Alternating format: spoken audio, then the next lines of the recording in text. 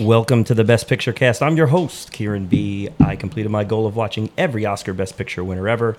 Decided to start a podcast to review each episode myself. And revolving co-hosts will discuss, assess, and evaluate a different Best Picture winner with the goal to establish a ranking for the entire list. This is not a who should have won podcast. We're here to discuss the inner circle of movies who took home the crown in their respective years. As a disclaimer, this is an opinion-based podcast and a subjective discussion by movie enthusiasts who don't claim to be trained experts. If we destroy your favorite movie or praise a movie you think is trash, we encourage you to write us in at our email, which is bestpicturepodcast@yahoo.com.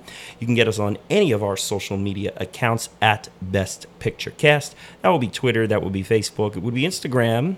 We have all these great reels that our own Grant C puts together these days. And you can get us on Letterboxd too. We're here willing to talk to you, ready to go, and we're back. And it's back to the 70s with Best Picture Cast, the earliest part of the 70s as far as the Oscars concerned. 1970, Patton, George C. Scott. Holy cow, this is happening, folks. And I have a new crew here with us, a new combination of people, at least their voices you've heard before. And here's one you've heard quite recently if you're up to date on your most recent Best Picture Cast episodes. He is the dual winner of our action tournament. He is making his second appearance with Best Picture winners. His name is Steve B. Steve, welcome back. Hey, what's up? Thanks for having me. Excited to be here and talk Patton. Thank you. Yeah, we had you on that long layover there for a while. We iced you after 12 Years a Slave and Twins, and then now you're back to do a little T2, do a little Armageddon, and a little 3 hours of Patton. Yeah, it was a long one, but a lot to unpack. Only slightly longer than Armageddon, though, believe it or not. And with us as well, we have another regular here. He is Oz.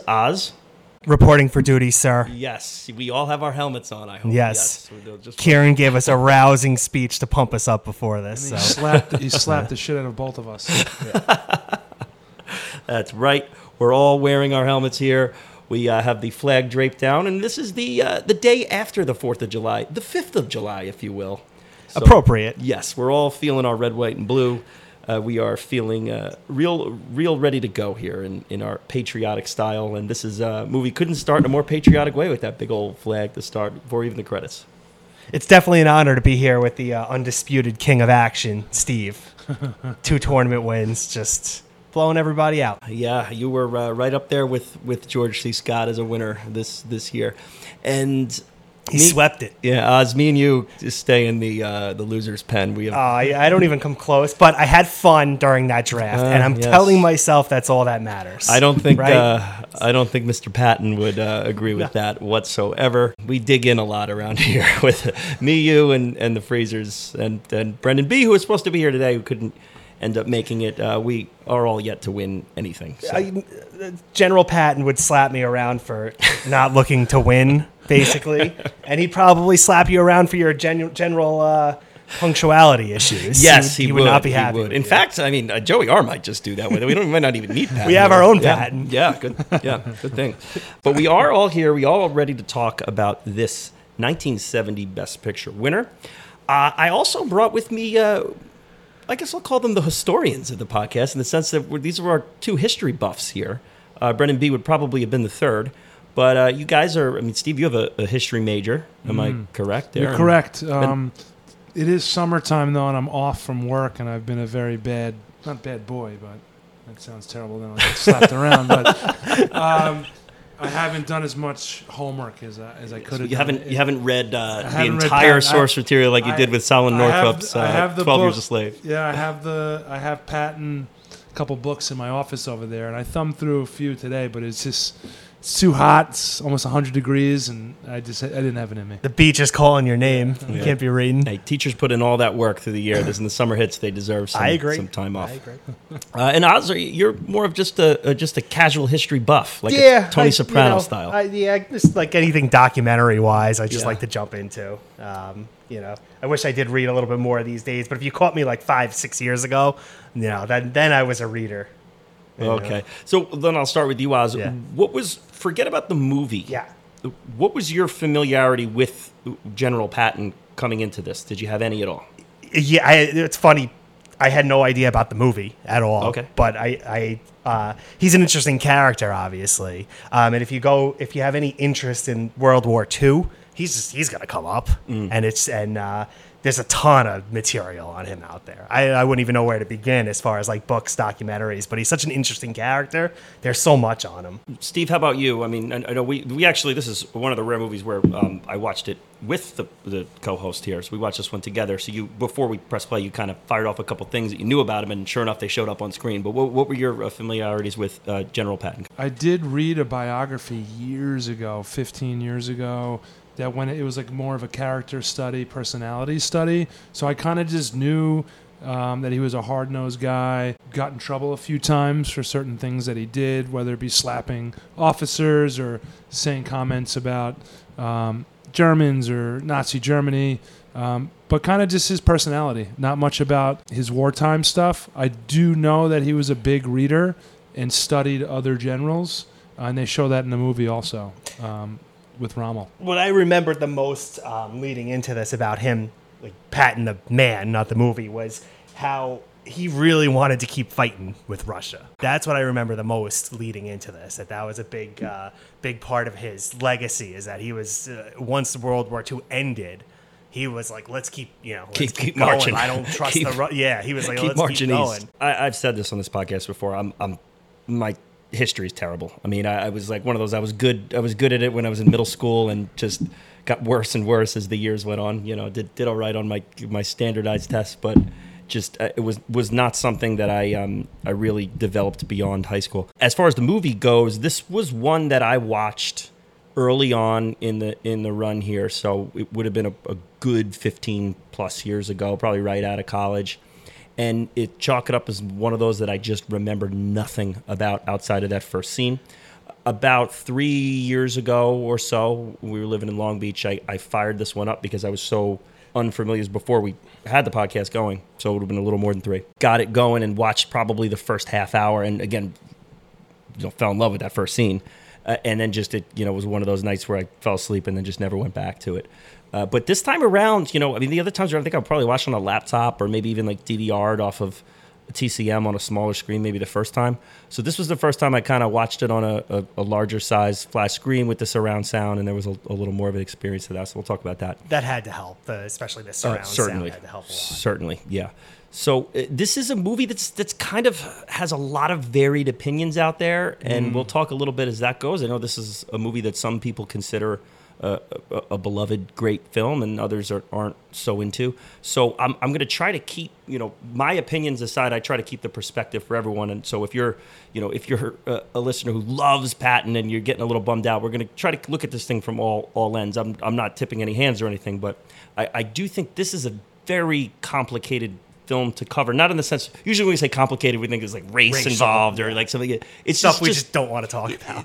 Right. This is more of like there's just a lot of moving parts. And I don't, while I don't know that it's the most entertaining thing, I think that there's a lot to unpack with it. I was hoping, and I am hoping, that like one of you is just like, I love this movie. This is one of my favorites, and tells me why, because I'm like so torn. Even at this moment, I'm kind of so my disclaimer proves true, because I don't think you're going to hear a ton of that today. But we'll see. Maybe I'm wrong. Okay. Any other general thoughts to do before we get into our old deep dive plunge? Any of that? No, good to go. No, a little general housekeeping. We have in our links of a description. You can check out our merch store. Grant Z does a great job there. I also like to put our own Chris G's art link in there too. He's launching his art, so we like to support that. But please follow us on all our socials. Instagram is where you can meet up with all those shops and all that. And gotta say, we're headed to the end of the summer, and we love our tournaments here. We know we love our drafts and tournaments, and we have our sub 50 tournament coming up. It's going to be a good one. There'll be much better movies than usual in this one. If you listen to our Armageddon episode, we tipped our hand on that. You keep expanding the requirements. Like in 3 years, it's just going to be like any non-Best Sub Picture 100 movie. movies. Yeah, just anything that's not a Best Picture winner is available. That's right. But you got to follow us on Twitter if you want to vote on that. So please do that at Best Picture Cast. Okay, guys, I think it's time to take the plunge to 1970. Are we ready to go? Let's go. Let's do it. Okay, so the year is 1970, and the U.S. president was Dick Nixon, Richard M. Nixon, kicking off the second year of the presidential term that he would see to completion. Guys, you know what Richard Nixon's favorite movie is? Patton. Any guesses? Steve, you nailed it on the head, my friend. We are talking about Dick Nixon's favorite movie. So, it came out while he was in office, and it became his favorite movie. Now, another question here. Now, you're pretty good with these odds, so we'll see. Richard M. Nixon, do we know what the M stands for? Let's say Madison. Steve? Marsha. Okay. Monroe. Wow, this is one I thought you guys would have because I thought it was a little more familiar. I mean, it's not a common name, but Simpson fans will know. Milhouse? Perhaps it is Richard Milhouse Nixon, yes. Another president gets his middle name across the firing squad. The 1970 World Series. Bear with me, gentlemen. Here we go. It saw the 108-win Baltimore Orioles defeat the 102-win Cincinnati Reds 5-1. The Orioles coming off of being upset by the New York Mets, Steve, the year before, in 1969. They lost that World Series in an upset. Would take home the franchise's second of 3 World Series titles, the others being 1966 and 1983. The 66 one we talked about in our A Man for All Seasons episode, where we also talked Jaws. And 83 we haven't gotten to yet, so we will close the book on the Orioles at a later date. That will be the BPC Hot Potato episode that is Terms of Endearment. So we'll wait on that one. In this series, Emmett Ashford became the first African-American umpire to ump a World Series. It also featured the first World Series games to be played on artificial turf, which is pretty wild. We have turf is now it's kind of gone the other way, where it's not as common anymore because of all the retractable roofs. Yeah, they keep tearing it up and putting down the grass now. Yeah, I mean, I think it's only Tampa, Toronto, I think are the only two with turf these days. That sounds right. Games 1 and 2 took place at Cincinnati's first-year Riverfront Stadium. This was the last World Series, which all games were played in the afternoon. The whole World Series took place in the afternoon. Steve, that would have been real friendly to your lifestyle. Get those day games. Get those day games. You would have slept through them all, Kieran. Yeah. Well, that's the other side of it. My dad, Edwin B., would just always goes, they used to play these World Series games during the day. Now everything's at night. I can't, at least now with the pitch clock, we'll get through the games quicker, so maybe he can see some of the ends of them. But as mentioned, both teams were over 100 wins. That would not happen again until 2017, so a big gap there. 200-win teams going at each other. The 2017 was that. We referenced it last week. Cubs finally? No, it was the Shady World Series where we referenced in last week's Return to Crash episode. The Dodgers and the Astros. That's the Patton wouldn't stand for that Astro bullshit. That trash can banging yellow bellies. Yeah. No, that wouldn't work. The World Series champion Orioles had won 14 straight games, headed into the series, and went up 3-0. So 17 straight wins with a chance to clinch, and of course they got to lose Game 4 and do that. But they couldn't run the table there to end the season with the 18-game win streak, but won Game 5 9-3 to clinch the championship. Hall of Fame managers on either side of the field: Earl Weaver for the Orioles, Sparky Anderson for the Reds, and the other Hall of Famers who participated in the series for the Reds. Had to be a bunch, right? Johnny Bench. Johnny Bench is one. Tony Perez is another. And for the Orioles, Jim Palmer, Frank Robinson, and Brooks Robinson, who was named the World Series MVP. Good year for the city of Baltimore, as the Colts won the Super Bowl same year, Super Bowl V. And in 1971, the following spring, the Baltimore Bullets had a chance to make it 3 for the city of Baltimore, but got swept in the NBA Finals by the Milwaukee Bucks. Oz, I know you're a big NBA guy. Steve, you too. I don't know how into early 70s NBA you are. Yeah, it's pre-merger. I don't really acknowledge it before they merged with the ABA. Baltimore Bullets. Yeah.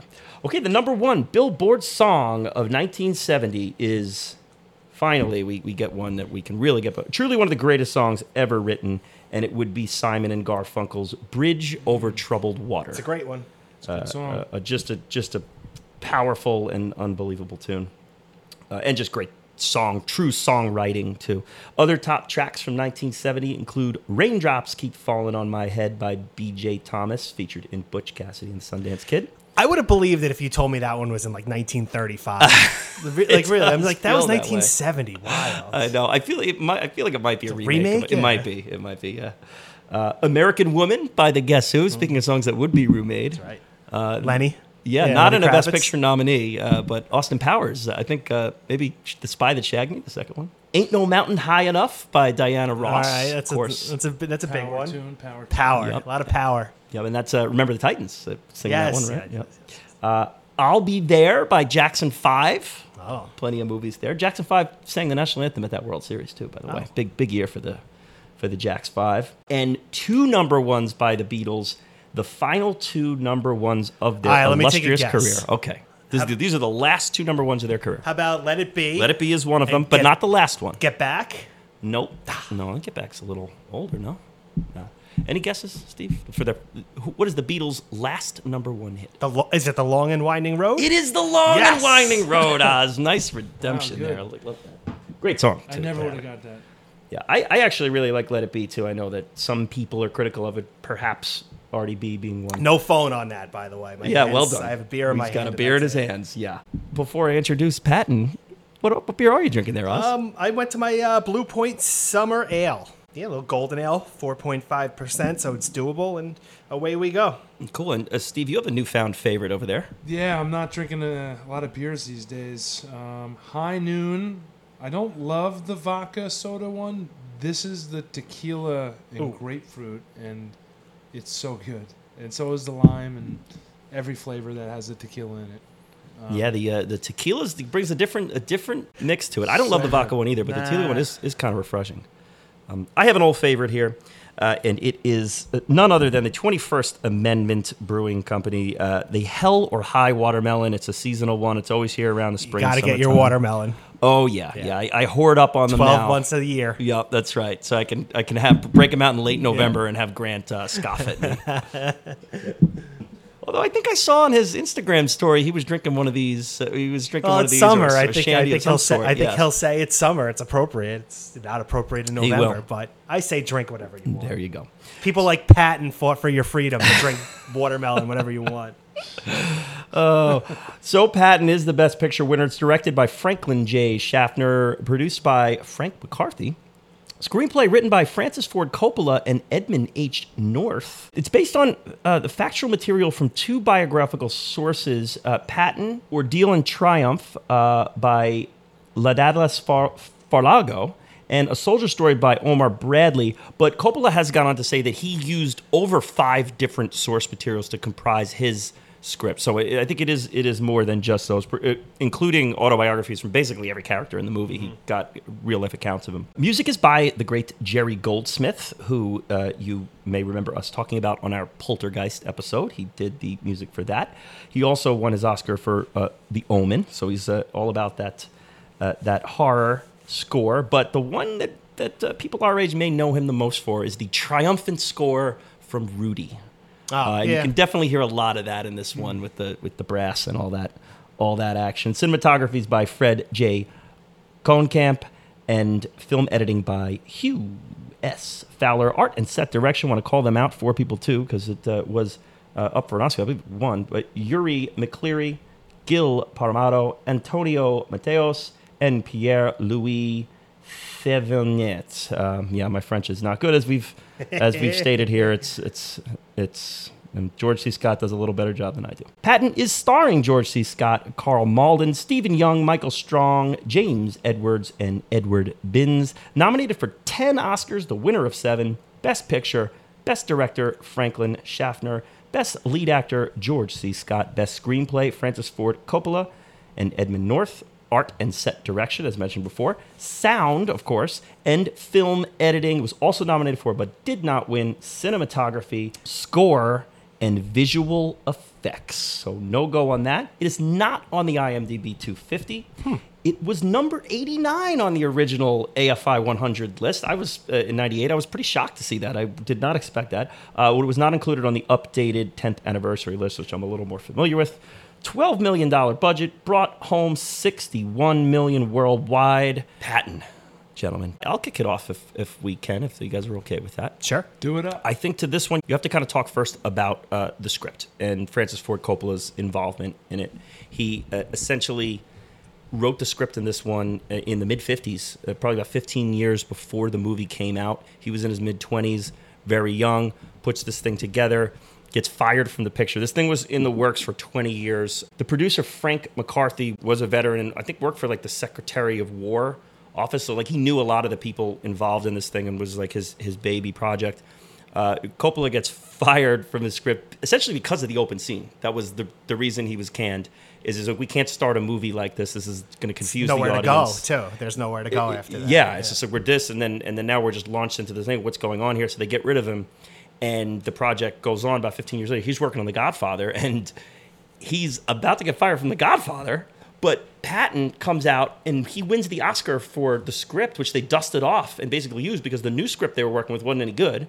So they took his, and then Edmund North kind of touched up and did some things there with that.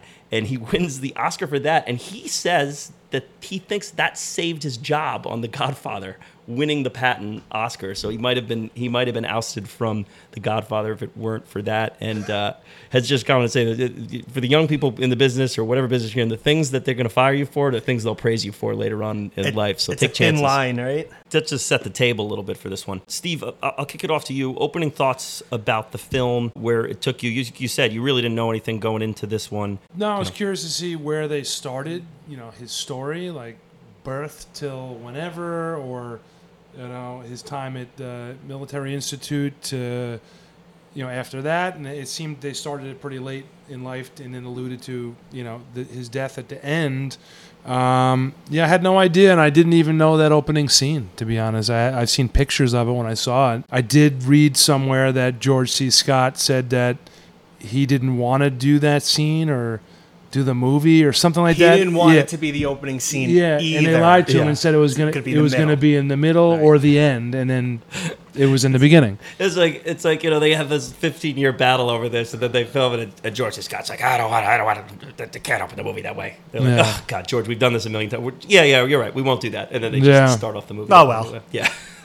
I mean, I think it's an unbelievable choice, and it separates the movie. I think it's the correct choice as the opening scene, and it's certainly, you can't overrate the scene. I mean, you could talk about it with everybody. Yeah. Sometimes those things get built up so much, and then you watch it, you're like, everyone was talking about it. It didn't meet expectations. This one definitely does. I mean, I don't know.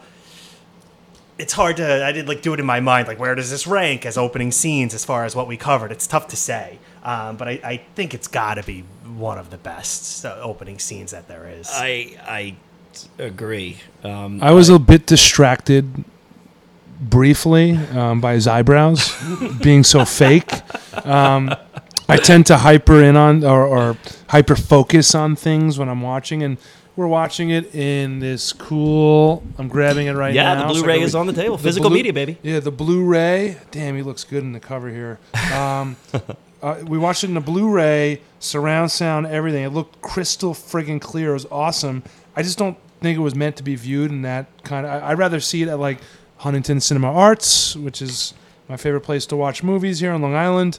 I'd rather see it from a distance and not see the fake eyebrows up close and personal. It distracted me for 10 seconds, and that was it. But I still, I don't know if it was meant for that high def. It was great how they cut to his medals and then to his gun. They made great, Patton's guns. Right. They made really great choices in that scene from front to back. I loved the shot of his wedding ring. It's such subtle character development, and he has. There's one scene where he's there a little later on with James Edwards, and he's talking about his wife at home and James Edwards' wife at home.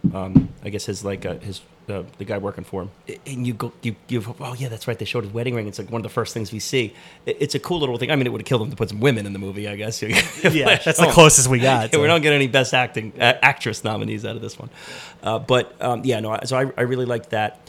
And yeah, just as an opening scene for me, this is a powerhouse, and it's just so indelible and just burns into your memory. And it was really the one thing I remembered about this film.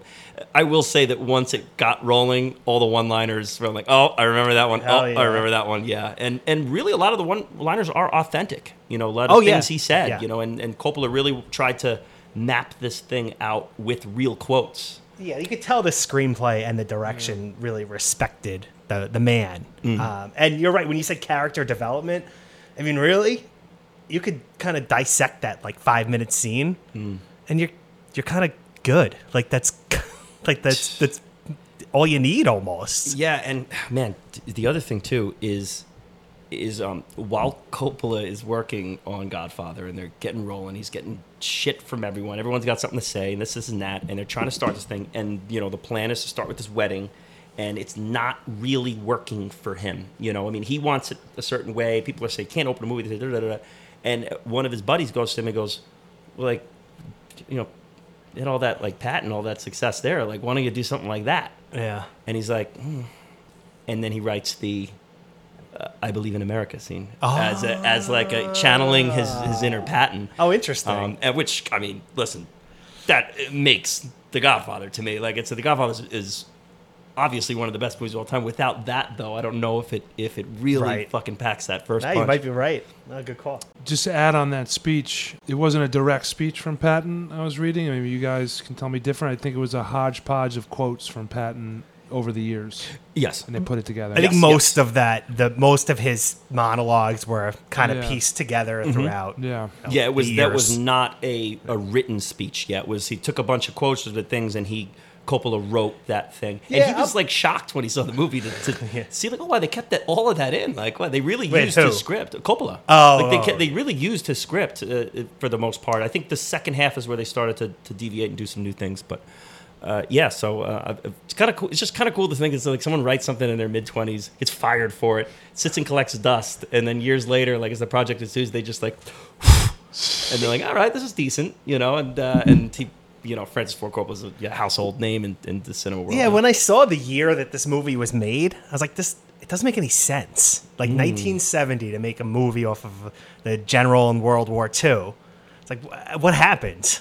And that Yeah. explains it. It's just kind of like Yeah. it was a passion project. 20 year in the People works. wanted to make it, and it just never got done. Yeah, because it's like 1970. I for mean, that. it's definitely better that way to give it a couple years. Like, I mean, if they're right, Steve. I mean, they're taking like make a World War II general movie like a year after he retires. You know, it's too close to so it. close. Yeah, I feel like they did a lot of that in the 40s, 50s, and we don't see it so much anymore. And but the dialogue, this is completely personal opinion. You know, people very much disagree with me, I'm sure, but I generally don't really love like the dialogue of the movies in the 40s and 50s. I think at this point, when we got to 1970, they improved the dialogue, how they approach dialogue in movies. Because if it was like old timey and fast talk and some of the stuff we've seen in other movies, this might have just been flat. yeah, you know? yeah, and this is a crucial time period for our culture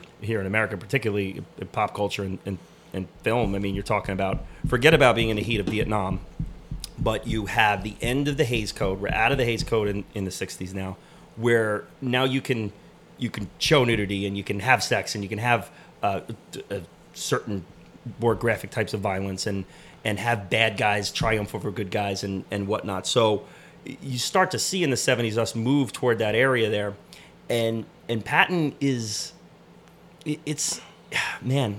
a oddly placed war movie because it's right before we start getting into all the Vietnam War movies. But it's also kind of like During the end Vietnam of the War. run. Yeah, I mean, well, what's the first like big Apocalypse Now, right? It's probably the first big war, The first big Vietnam War that's movie. Probably It's right, probably yeah. that, right? And that's going to be if that's after The Godfather, so that's going to be later on. Yeah. But this is also very late for a World War II movie. You know, so it's placed in a very odd time for war movies. Right. It's like it's during an anti-war era. Yeah. And I don't think this movie is pro-war by any means, but it's not like a deliberate anti-war movie. Which MASH was, and we'll talk about MASH at the end of this thing, which was what it lost. Oh no, what it beat for Best Picture. MASH was kind of like one of the first satire war movies where they're kind of poking fun of outlook. But like this got tagged as a rah pro-war movie. I don't see that at all. I didn't see it as a pro-war movie at all. If anything, they made him kind of look like a pompous buffoon at times, and I felt like at times he actually reminded me a little bit of the guy from Caddyshack, the old man. It's like Schmern. We're waiting. Yeah. Like, I don't know why I kept kind of like thinking of that guy the days after I watched Patton. I was like, oh, that's not a good look then, I guess. I just thought that it wasn't definitely not pro-war, but it didn't make it look great either. Kind of made him look like a jerk. One of the things that I think is the best quality of this film is that it is not telling the audience how to feel, and the audience can step away with a different opinion about not just the characters within the film, but about what the characters are doing and what the characters are trying to say. Like you can watch this movie and be like, "Fuck this guy Patton," you know, or you could watch this movie and be like, "Yes, Patton, let's go." You know, like so there's and anywhere in between. It's not even like polarizing like that. You can look at it, and I have a lot of things I've taken out of this thing. And I think thematically, there's definitely some layers and a lot to discuss here. But I think that quality that you can take a lot out of this, most of that lies in the lap of the performance of George C. Scott. You kind of took the words out of my mouth, because where I've kind of landed on this is this not all, but like the positives we're talking about is really a George C. Scott show, essentially. Yeah. I don't have much love for biopics. I just don't. I'm like, I'll just show me the documentary. You know, like it's instead of a half fictional, half real thing. But he grounded it, I think. But one of the problems I had, and I don't know if this is I guess it's a screenplay problem, and like I don't want to like rip on a script written by Francis Ford Coppola, but they didn't give him a half decent adversary. While they may have made him look, and I think it was good that they didn't make him look like this perfect, because he wasn't a perfect individual, and they did show his faults to an extent that kind of made everybody else look like goofy around him. Like that, the how they portrayed the British General Montgomery was like horrific. Agreed. It was horrific. Agreed. And I'll go one further. I mean, to me, and I don't want to. I mean, I love you guys or anyone at home to disagree with me. To me, the German scenes are clownish. Oh, yeah. I think I felt like we were in like Dr. Evil's office with like number 2, like literally with all the diagrams. They're playing like Dungeons and Dragons over the place and speaking. And he's just like, when George Patton wins victories, people die. And he's just waiting for them all to go flying down the chair and burning in the basement. The diagram, that's him.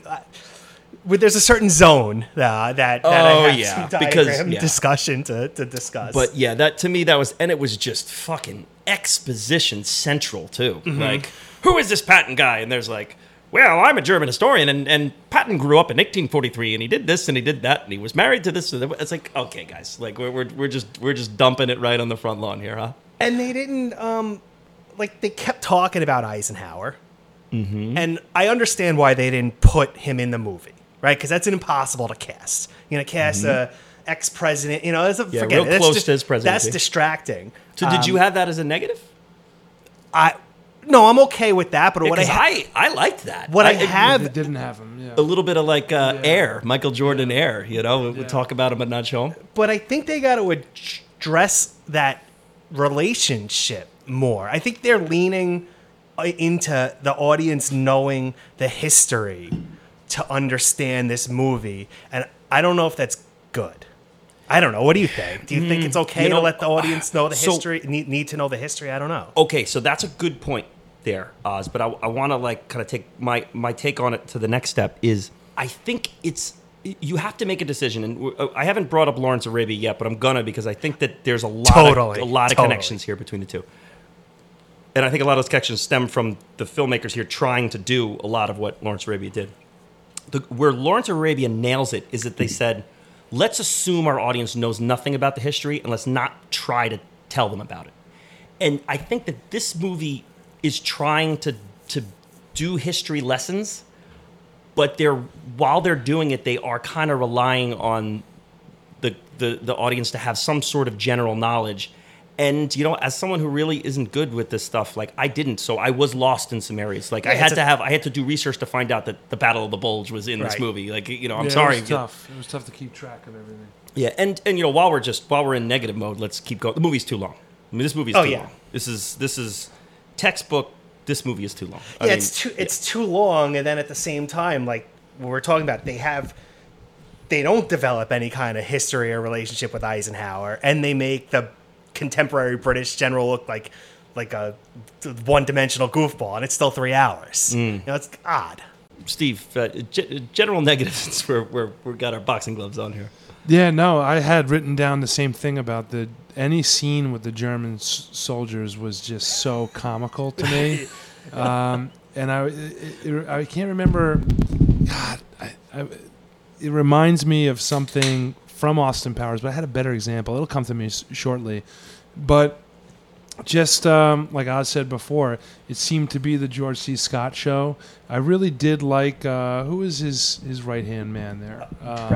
Bradley. Played by Carl Malden. Yeah. I thought he was excellent, but they needed a better adversary, and I had that in my notes too.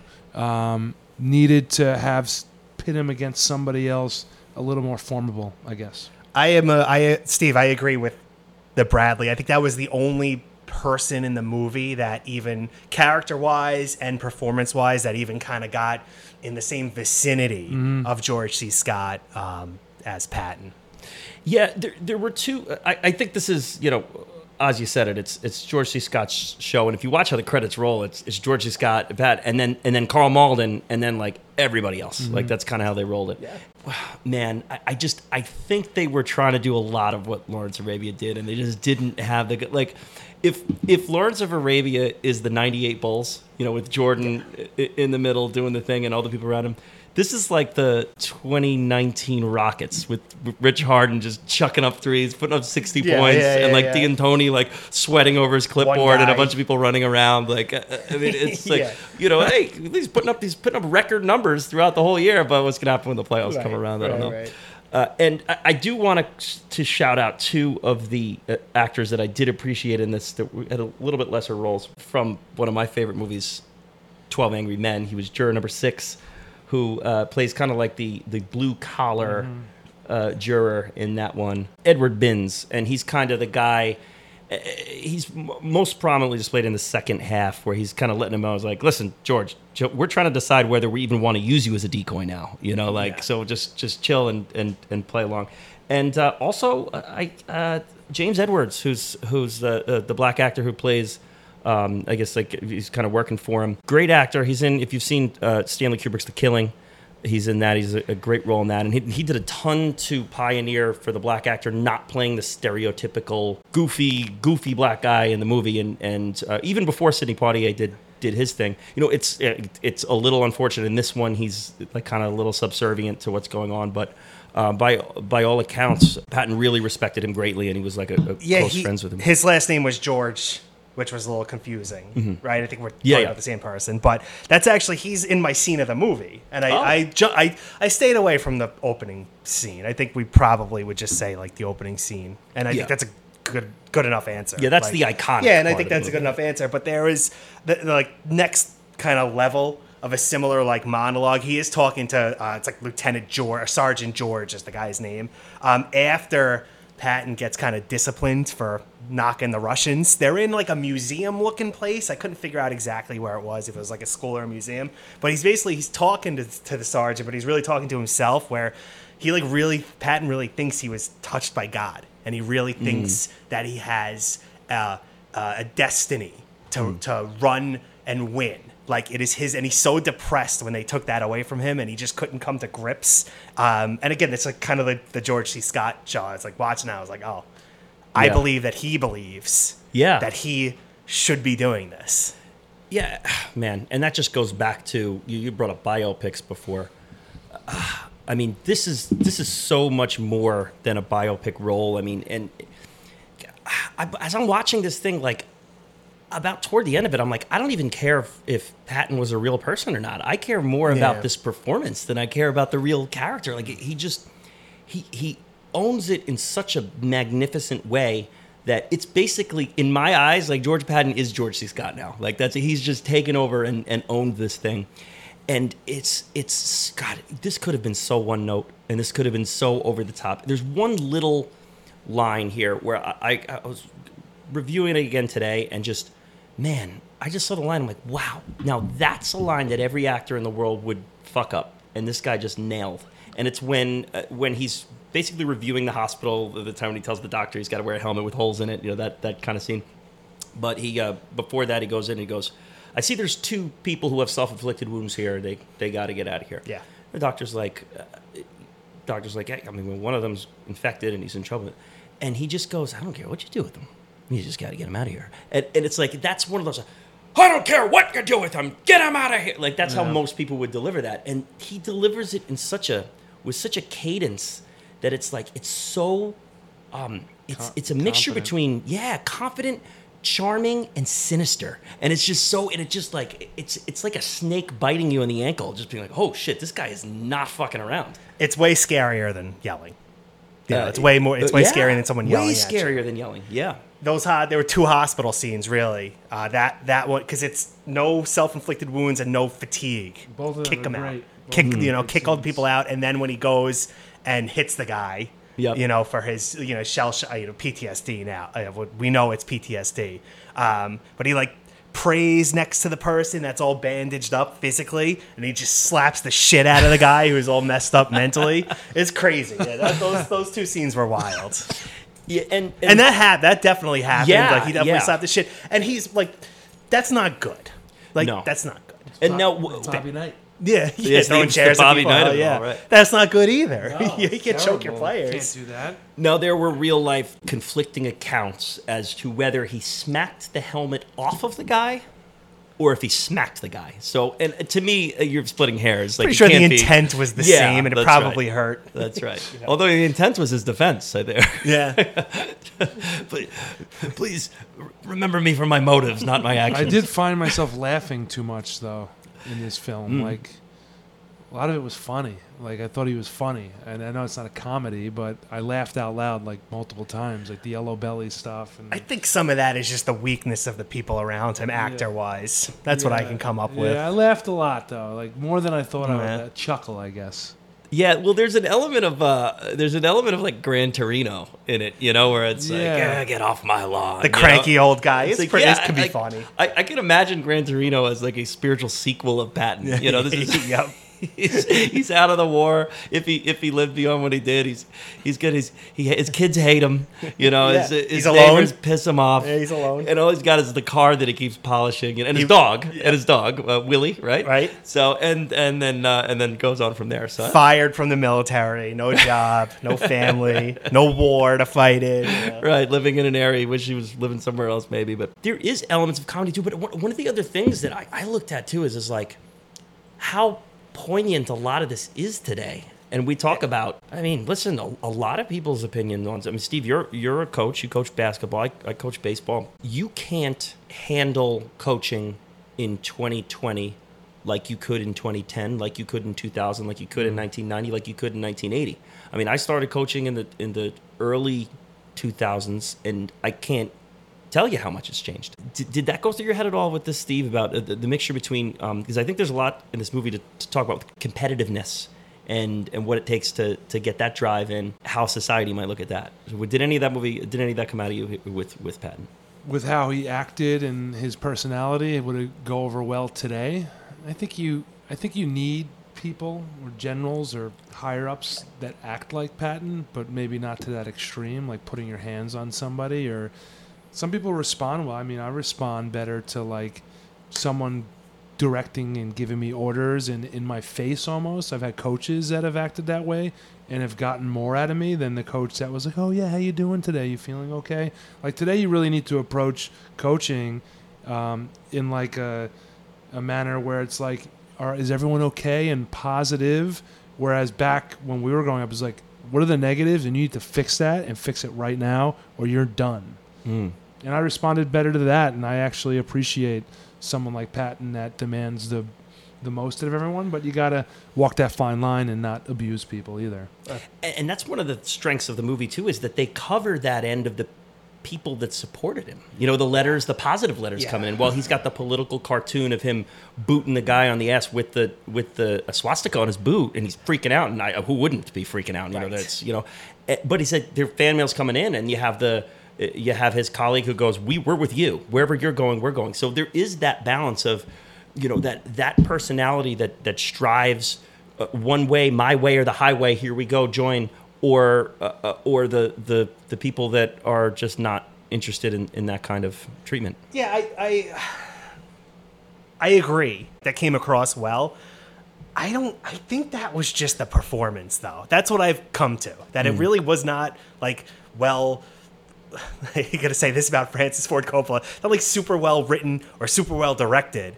It's like a average on all those parts, and then the stuff that comes through well is just George C. Scott just being an A+. Yeah, well, this is kind of unique in the sense that Coppola had nothing to do with the making of the movie. He was not around. He was not consulted. He was literally, so when they started filming, Coppola's off in another world. He saw the movie like the rest of us saw the movie. He just wrote the script, and he wrote the script over 10 years before it came out. Right. What if he even remembered it? He's like, did I do that? Right. I'll say this. I mean, overall, I thought the movie, this could be a hot take, I don't know, lacked any passion, and I felt it to be kind of stiff. And actually, I didn't like the movie. Yeah, there we go. If I'm being honest, I was forcing myself to stay awake at the end of it, and George C. Scott was awesome, but it was like, even like the war scenes to me in the battles, I didn't know what was going on in the battles, and I just felt like it lacked any sort of passion. It was stiff, and it was basically an act for George C. Scott to crush. And I don't know. A Mike D'Antoni offense. It's funny, yeah, right. A lot of basketball, right? I'm like surprised. I'm trying to spread it out a little bit here. I went down this weird path, like just you say you didn't like the movie. Yeah, I mean, I didn't love. Right, I hear. Hey, no, don't back totally down. You don't back down. Go after Dude, it. I went down this weird path. This is probably this might be the last time I get to be on one of these with what I'm about to say. You're gonna always keep yourself around by being able to do any availability, baby. random 30s movie ever, and you're available. That's right. Like I was midway through the movie without really even having a chance to think about it, and I was like, all right, this whole thing has to change. And I went down this weird, like, I'm going to recast the director and we're going to make a totally different movie. I texted Joey. I was like, hey, did a director ever get recast? I'm not doing it. So, yeah. But did a director ever get recast? It's like, let's make this let's put like Oliver Stone on this thing and make this thing bizarre and conspiracy ridden. And let's go nuts. Like, I'm not a conspiracy theory guy, but let's like make this thing nuts. Let's get Boz involved here. Make it like Elvis and let's go fucking crazy. Well, you lost Joey there. Yeah. Let's put Boz on Patton and let's see how wild this thing can get. So Tom Hanks in a fat suit. Let's have Tom Hanks beat Pat. Let's just go crazy. So I did have that feeling. Definitely through the movie, I was like, this needs to go in a completely different direction. But sitting with it a little bit, I think it's a little deeper than I gave it credit to. A little more well-rounded than I gave it credit to ultimately. So I'm going to bounce off of something that you said, Steve, and I do think that there is a pretty glaring issue to me watching this in today's lens. And Oz, you brought it up a little too. I think there's a bit of a directing issue here in I don't this like thing. And Steve, you brought up the battle scenes, and yeah, the battle scenes are confusing, and the battle scenes do not advance the story. They're just battle scenes, and I have to call attention to and emphasize that at the time, what they were doing visually was very impressive and was very unique. I mean, that is all practical effects. It is all in the moment stuff. Very expensive, very complicated. Coppola, after seeing the movie, went back and said that like a lot of what he was doing there was like revolutionary stuff. The problem is that like that's impressive in 1970. We've just seen that done better now. And I can forgive it for some of the visual simplicities, if we're going to call that, because I don't think it was simple, but you do have like the grenade goes off, 6 guys fall in like they're synchronized swimmers falling on their back with their arms in the air, like tanks just sitting there just to be blown up, but I do think that in war movies the violence has to advance the plot. Right.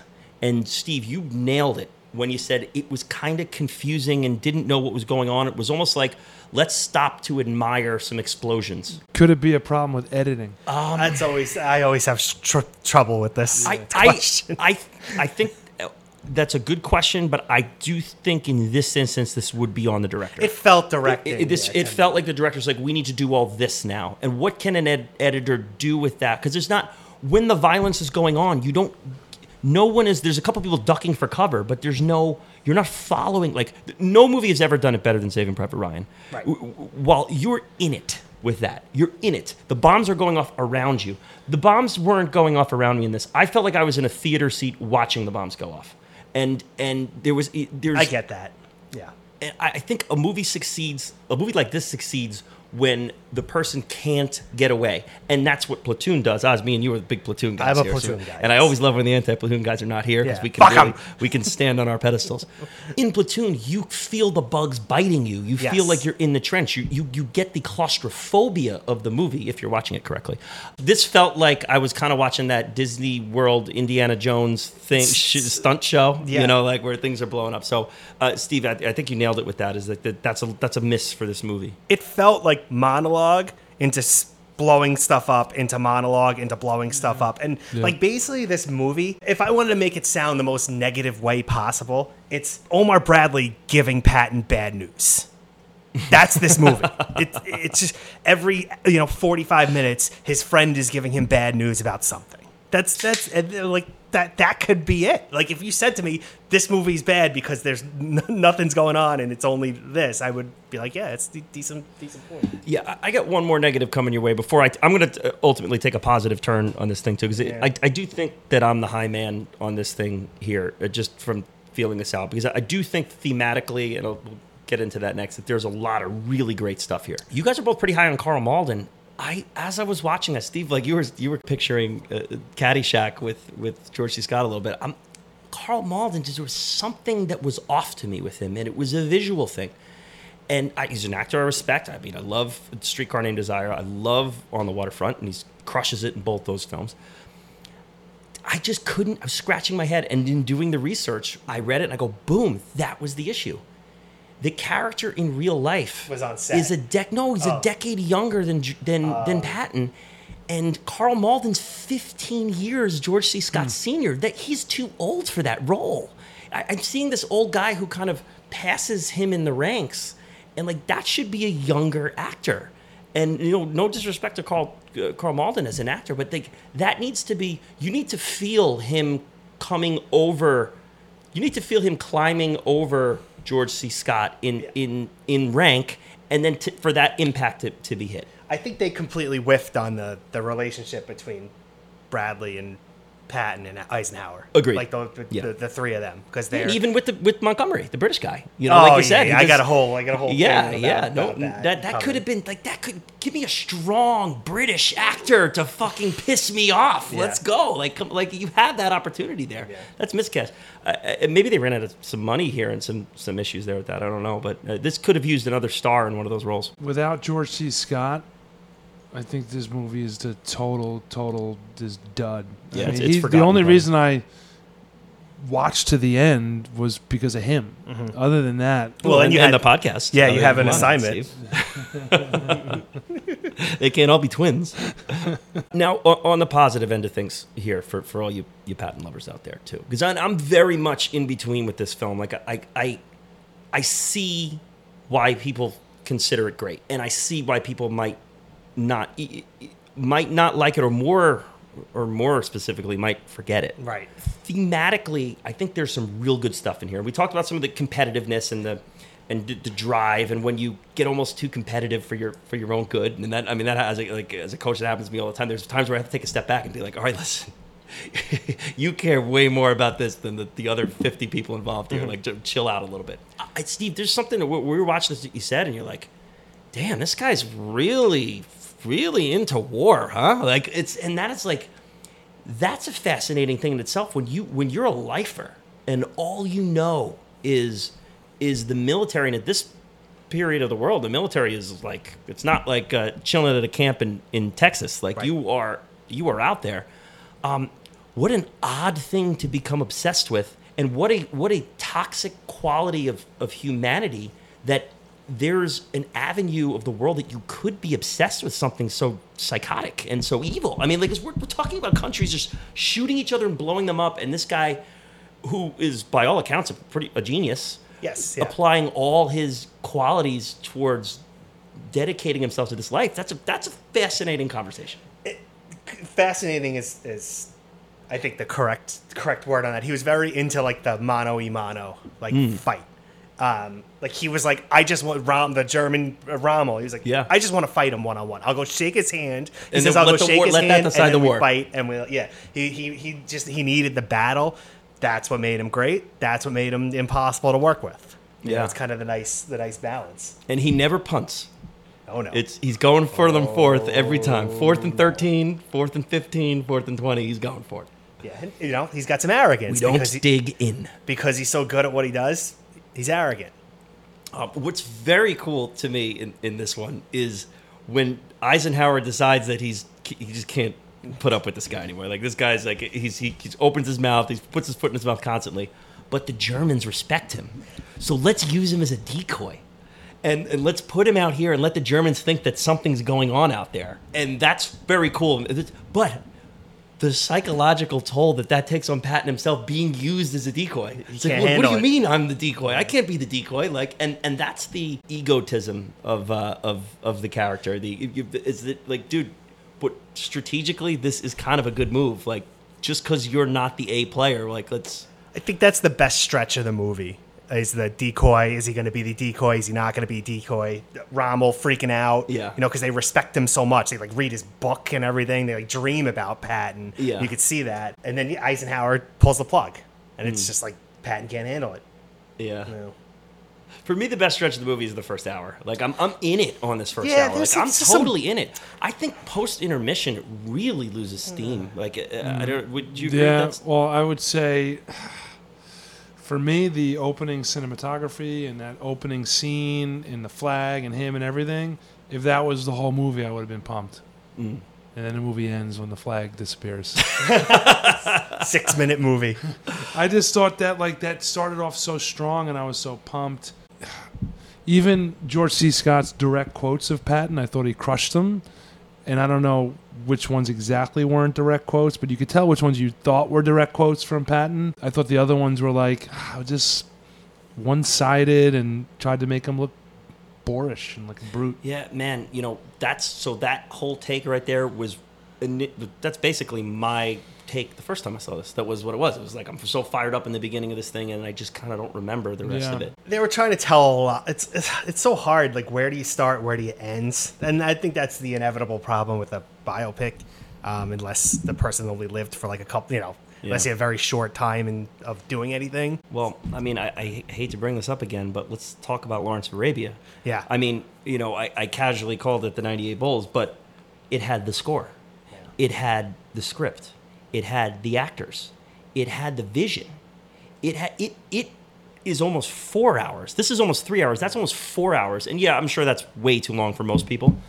I'm totally fine with the length of Lawrence of Arabia. I'm in it and living it every time I do it. It could be a little longer. Yeah, keep it going. Let's go. Yeah. And talk about a movie that knows how to end and knows how to start. I mean, people may disagree with that too, because there's a little bit of an ambiguous ending to that. But it basically starts with the ending in Lawrence of Arabia. The movie starts with his death, So I think this movie is a poppy seed in the teeth of Lawrence of Arabia. I say this with a question mark at the end. Yeah. Easier story to tell in Lawrence of Arabia than in Patton? I don't think. You think that's an easier story to tell? I think Patton's a way easier story to tell. I think there's difficulties in trying to tell a story about a big figure in World War II because everyone knows a little something about it, which makes it hard to show who you're Who's the viewer of this movie, Dude. And how do you please the viewers of this movie? Just look at the conflicts. Yeah. So the off-Broadway conflicts of World War I in the Middle East versus Germany, England, and the U.S. in World War II. I mean, we're talking about like cricket versus the fucking 1927 Yankees. Like, it's not even close. I think that Lawrence of Arabia is an impossible story to tell, and they crush it because they don't get too bogged down by the facts in it. I saw a ton of trying to be Lawrence of Arabia in this film.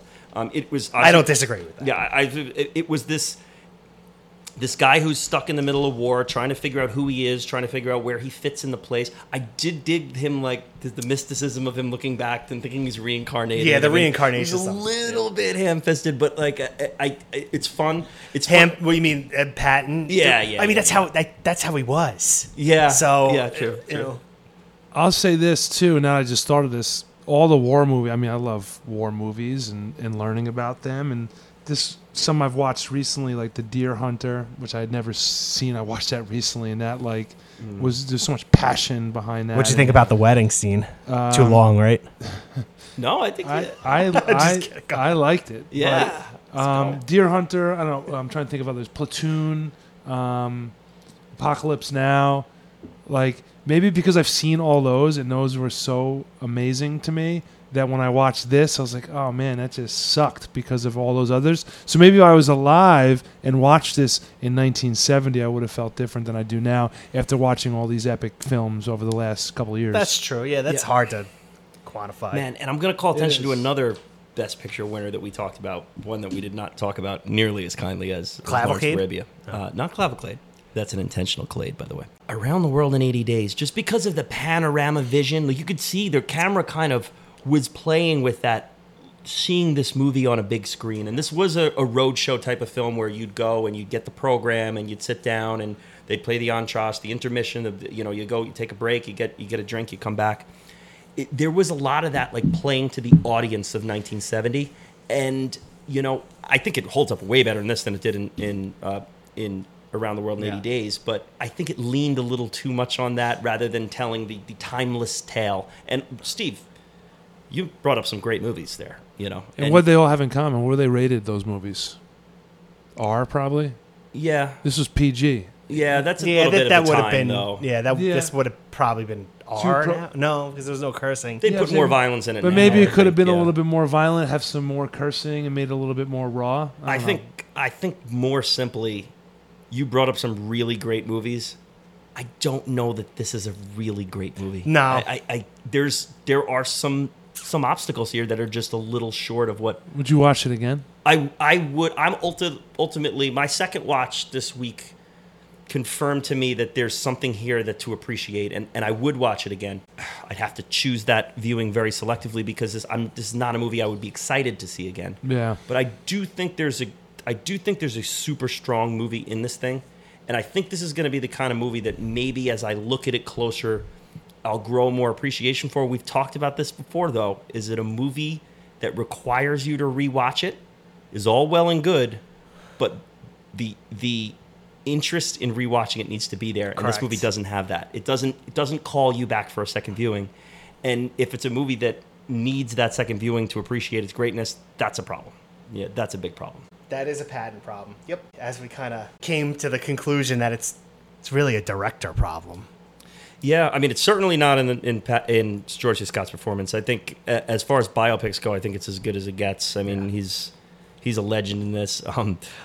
I saw a little bit of The Godfather in that, just randomly throughout Godfather 1 and Godfather 2, the characters just like start telling like old war stories. Yeah, like, yeah. The Nazis back in 1432, or like Robert Duvall's like, the Romans, they used to draw a bath and let And people then like he you can did it- see he like did that's all the- so. Yeah, every step of the way, he was like, "Oh, who conquered this place in 500 BC?" I love that scene of him like taking them off road and be like, no, this is the spot. Like this is the spot where all these the Carthaginians came here, and love that. I totally don't. I don't know if he did any of those exactly that way, but that's what he would do with his crew.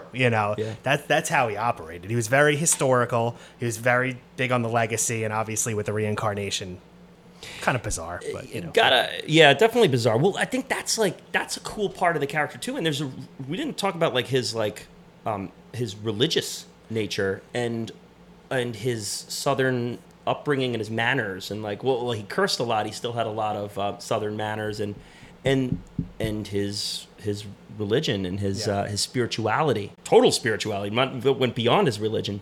And that type of character is going to be divisive and is going to have viewers go a bunch of different ways with it. And that's what I think is cool about this movie is that they're not telling you, this is how you're supposed to look at it. They're just saying this is how this man looked at it. And as a viewer, you can take what you want out of him and his positives and his negatives and weigh that in and see where you go kind of from there.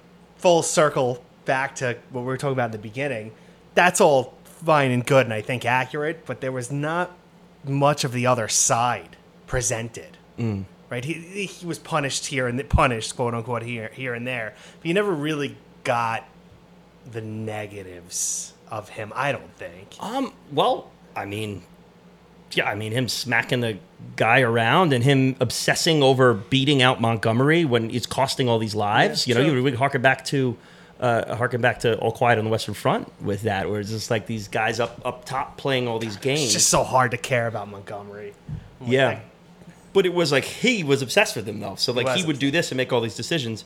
But you're right. When you need a stronger cast around him to create stakes. Right. The stakes were a little unclear in this beyond following this singular stakes. Yeah. And don't people consider Patton a great man?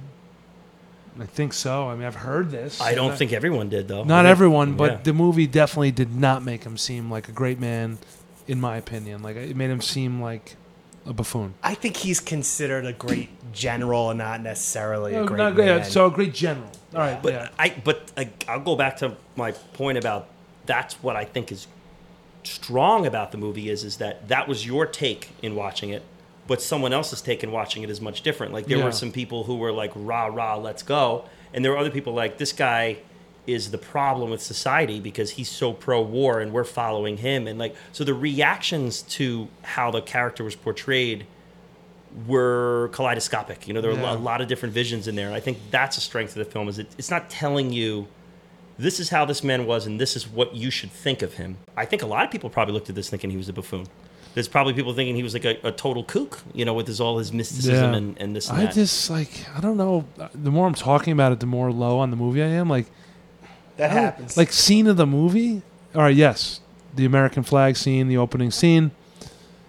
Other than that, there's no scenes. Yeah, the battles, maybe the scene when he tells the guy to put his helmet on. I kind of like that scene for whatever reason. But other than that, I'm just finding it.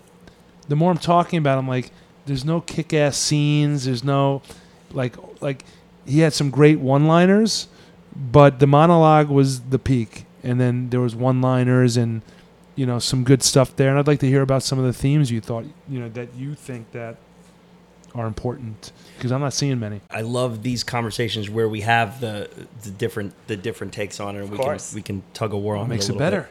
Absolutely, and I wish that there was a fourth person here who was a Patton person. This is in my top 10 of all time. Was Brendan going to be that? Who knows? Maybe we'll have to know on Return to Patton in 6 years.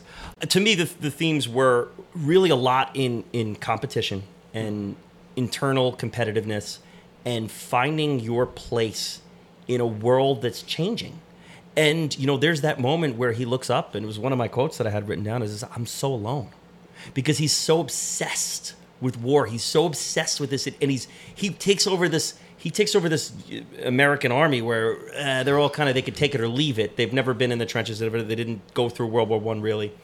And he's trying to whip them into shape, and then all of a sudden he's having political cartoons making fun of him back home, and the press is misquoting him, and he's saying, off the record, he tells the guy this, and then the next day it's in the headlines of the newspaper. I think it's finding your place in a changing world and learning how to find your place in a changing world. He was unable to. And it's legacy when you think that you have a destiny. Yeah. And he's so concerned about his legacy. And he did not, I don't think he felt he fulfilled his reincarnated destiny Yeah. of being the him conqueror of the freaking world. out over that political cartoon. Yeah. That was just such a great part of that performance. Like he was freaking out. He's like, this is like he couldn't control his actions. You know where I could see that scene? In Naked Gun 33 and a half. Which might be a better movie. Oh boy. Recommend. Yeah, because he kept reminding me, like, I don't know, maybe I'm hating on George C. Scott too a little bit too. It just seems like slapstick to me. I don't know. Like it's like he just reminded me of like something out of like a Naked Gun movie with Leslie Nielsen screaming or something. I don't know. I'm sorry. I apologize to all the fans out there. The Pattonites. All the Pattonites out there. I'll watch a movie, a real documentary on Patton, and probably love it and the books and thumb through things, but I just didn't take away much from this one. I get that. I am a little surprised with the negativity toward the performance. To me, the performance is a 10 out of 10 for me. Yeah. He didn't miss one stroke for me. I think he's. I don't think he it was found nuance in the right areas, and he dialed it up where he had to. I don't think it was. I think his performance was great. I think is what he was given, and I guess that's the screenplay for me too. Then I don't know. I mean, it's definitely dressed up in a lot of one-liners. Yeah, I didn't love the I mean, I didn't love the screenplay. You know, it's. I mean, the screenplay's written around direct quotes. Yeah. That's an interesting It's way to like write it. station to station. Yeah, you know, very you're like, station to you station is a know. good way to put it. Okay, so I think we've covered a good portion of this. I think it's time we head into the nitpick zone. Let's get there.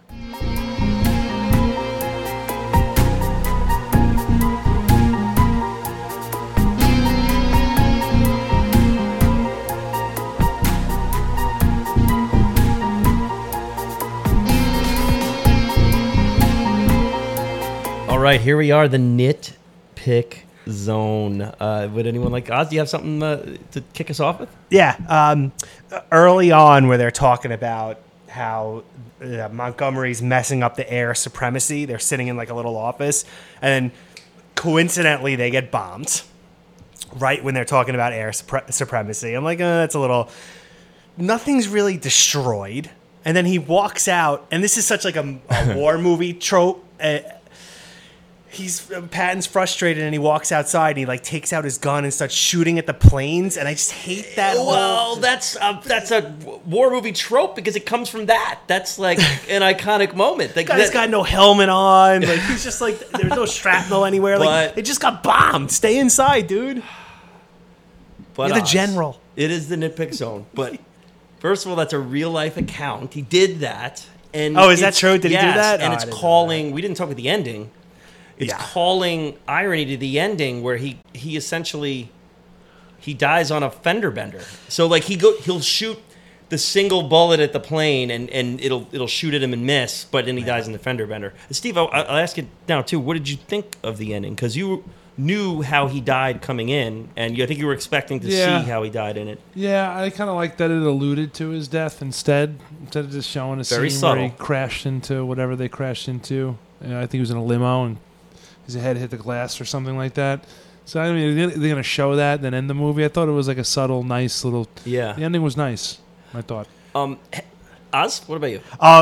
I don't know if they should have. I don't know. There's always like rumors of the conspiracy around his death too, and I don't know if they should have addressed that or not. And it is True. kind. I'm like pretty anti-conspiracy theory guy. It gets me very upset. If you wanted Oliver Stone to take over, you were going to get that. I know, So I know. it's best that- But that might be perfect for this, because this one I'm like, he was pissing everybody off. He wanted to start a war with like the whole Eastern world, and then he dies in a car accident where like nobody else is hurt. I'm like, kind of odd, but I get it wouldn't have fit the movie to address any of that. So probably with the structure of how this movie was, the ending was fine. I loved the subtlety of it. I loved that they show him in these turmoil scenes where he's like, I'm gonna go yell at them across the river, and I'm gonna stop it, and then he just almost gets run over by an ox cart. That to me is great, and it ages really, really well, because you watch this in 2023, you go, how did he die? And you fire up Wikipedia and go, car accident. Wow, I get it. It must have been complicated in 1982. Like it's like you'd have to whip out go to the library, the encyclopedia, or like, I guess I got to freshen up on the Dewey Decimal Wonder if it System was like and well figure known. out. Maybe it was well known. Let me go out and pull a bind book out of here and What's the Dewey Decimal System again? How do we do I don't this? know. Can anyone Yeah. explain that? So it found its way to the later years. You could just fire up how he died and how close he died in proximity in this to the time this movie shot too. So not in real time, but like when the movie's supposed to be taking place, he really doesn't live much longer. No, than what it we was see a couple on screen. years, yeah. Steve, do you have a nitpick? No, I guess it would be a lot of the scenes with dialogue where like it looked like they were like mannequins, like the other actors. Oh, the extras in this are piss poor. I mean, it was a ton of. So many. Oh, it was a ton of like they grabbed a bunch of people off the streets of L.A. and threw them out there, and they're like, all right, when the bell goes off, everybody just leap backwards, like I thought the extras were notably bad. It's like act normal, and then everyone's just staring at the camera. Yeah, I thought they were Yeah. mannequins or something. I don't know. Yeah, outside of the scene in Morocco, which is a wonderful scene in the very beginning. The beginning, yeah. Yeah, that felt authentic. That was shot really well. I love the bells and whistles of that whole thing, and he has that line of it's a mixture between the Bible and Hollywood. I had such high hopes for the scenery and the extras after that first scene. I was like, oh, this is gonna be pretty good, and then it kind of just went downhill. I hate to use a Joey R line here, or I love to use a Joey R line. I'm going to use a Joey R line. Just get it right, or you get it exactly right, or you're in trouble. The movie tends to make some promises that it can't keep. It does tend to do that. It shows some things early on that it can't really keep up with as the movie goes That's a on. good point. Joey says that? That's a big Joey R line. Yeah, he likes to say that. I like that. Steve, I want to ask you this too, because there were a lot of camera tricks and a lot of different. They're using some Dutch angles. They're using everything. The with Ferris kitchen wheel sink. one? Yeah, you kind of called out a little bit that you're like, "What's this camera guy?" It was a little distracting for you. It was distracting and a little try hard, I thought. In certain scenes, like, I don't know. It just some of them seemed a little like you're just trying a little too hard to get a cool angle or try something different where, I don't know. Also, I thought they made director, we spoke about him a bunch already, like, I would have liked, they make Tom Cruise look big. Why'd they make George C. Scott look kind of small to me? I don't know. I don't know. Was Patton a tall guy? Ooh, I don't know. It's a I'm good not sure. question. Yeah. I don't. Look it up. Yeah, let's go. Let's get that. I don't think it was notable either way. Fang, get on that. Don't worry, listener at home. Keep your hands on the wheel. We're Wikipediaing it for you. Either way, you usually make the dominant person like Well, he's big. Big. He was 6'2". didn't look There you 6'2" go. to me. Yeah. How tall is George C. Scott? Keep it going. How tall is Leslie Nielsen? What a guy. 6'1". 6'1". Wow. Nailed So it. this movie made a 6'1" guy portraying a 6'1" guy look shorter to Steve B. Yeah, Steve, I didn't have that experience. I thought he looked prominent enough. How tall is Leslie Nielsen? Oh, I think he's like 7'5". I feel like he's a right? tall guy Big too. boy. He's humongous. pretty buff. How tall did he look next to the Undertaker? He held his own. Him and George Kennedy. It's got to be like 6'1". 6'1". Yeah. There we go. Look at this. It's something to this. Yeah, I did not know Leslie Nielsen was 6'1".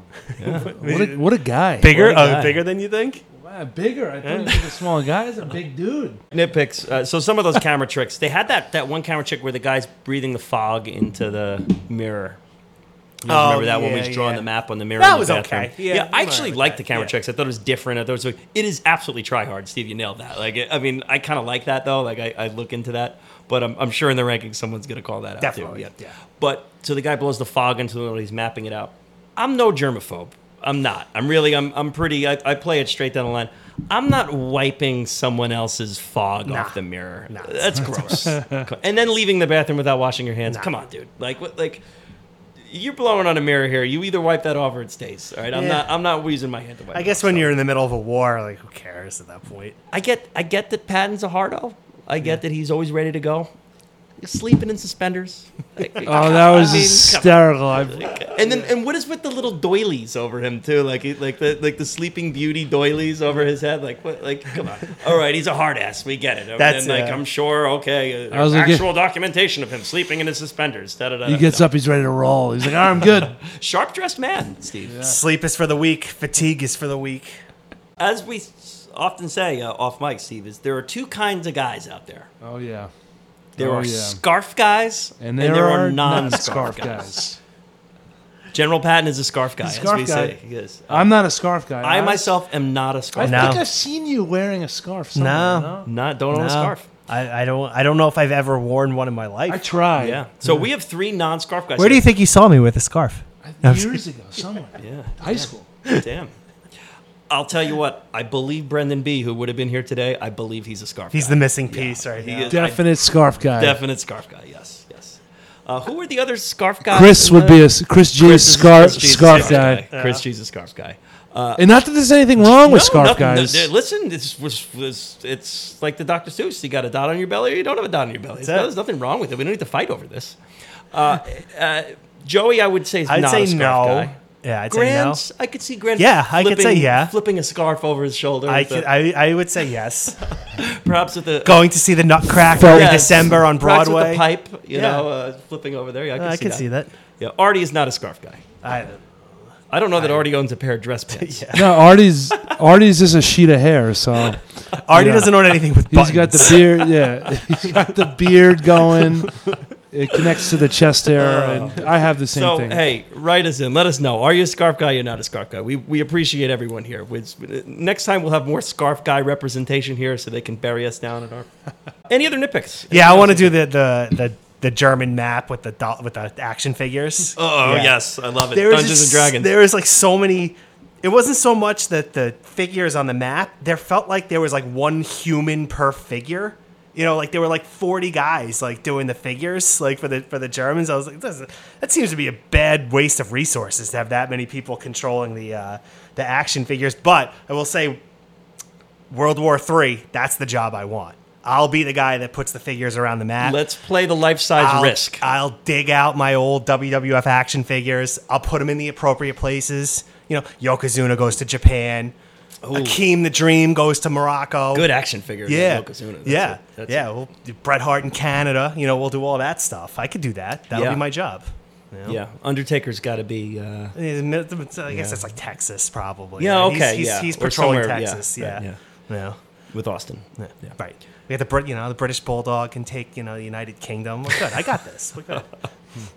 Hot take: the worst wrestler in the history on the microphone is the British Bulldog. Yeah. There's no one worse than him. Oh, he's It's just- terrible. Google anything that he's ever done. Is the He worst needed thing some you've like ever seen. Patton monologue Absolutely lessons. Brutal. Okay, neither here nor there. Anyway, go on, move on. One last little nitpick I'll throw out there on my end. It's tough with a war type of movie outside of like just nitpicking how they made the movie. This is kind of like a life nitpick. Anyone who ever says this, and Patton says this in this movie, I'm a good soldier who knows how to take an order. You give me this, and anyone who ever says that is not. They are the type of person who is going to directly go against the order. Like if you out loud say, "Oh, I know how to be a good soldier. You give me the order, and I'll take it." No, a good soldier just does it. They don't proclaim that in an instance where you're asking them to do something they don't. And then want he to do. didn't listen once. Yeah, exactly. And the movie showed it exactly. So that's not nitpicking the movie, but that is nitpicking people who say that, and Patton is a perfect example of that type of person. We head now to the Twitter questions.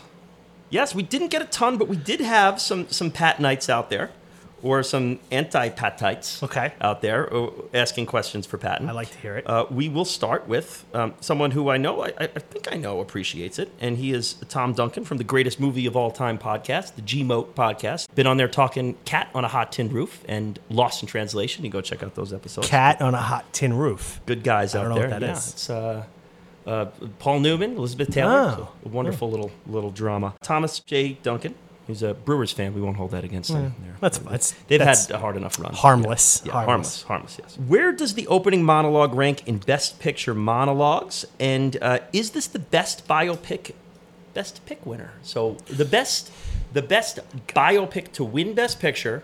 And where does that opening rank? So in the movies that you've covered, at this point, you've pretty much seen every movie we've covered. Yeah, I'm close. Kick around some openings. I mean, Godfather comes off of mind. Lawrence of Arabia comes off mind. And by the way, I think Lawrence of Arabia is the best. If you consider it a biopic, I think it's the best biopic ever made.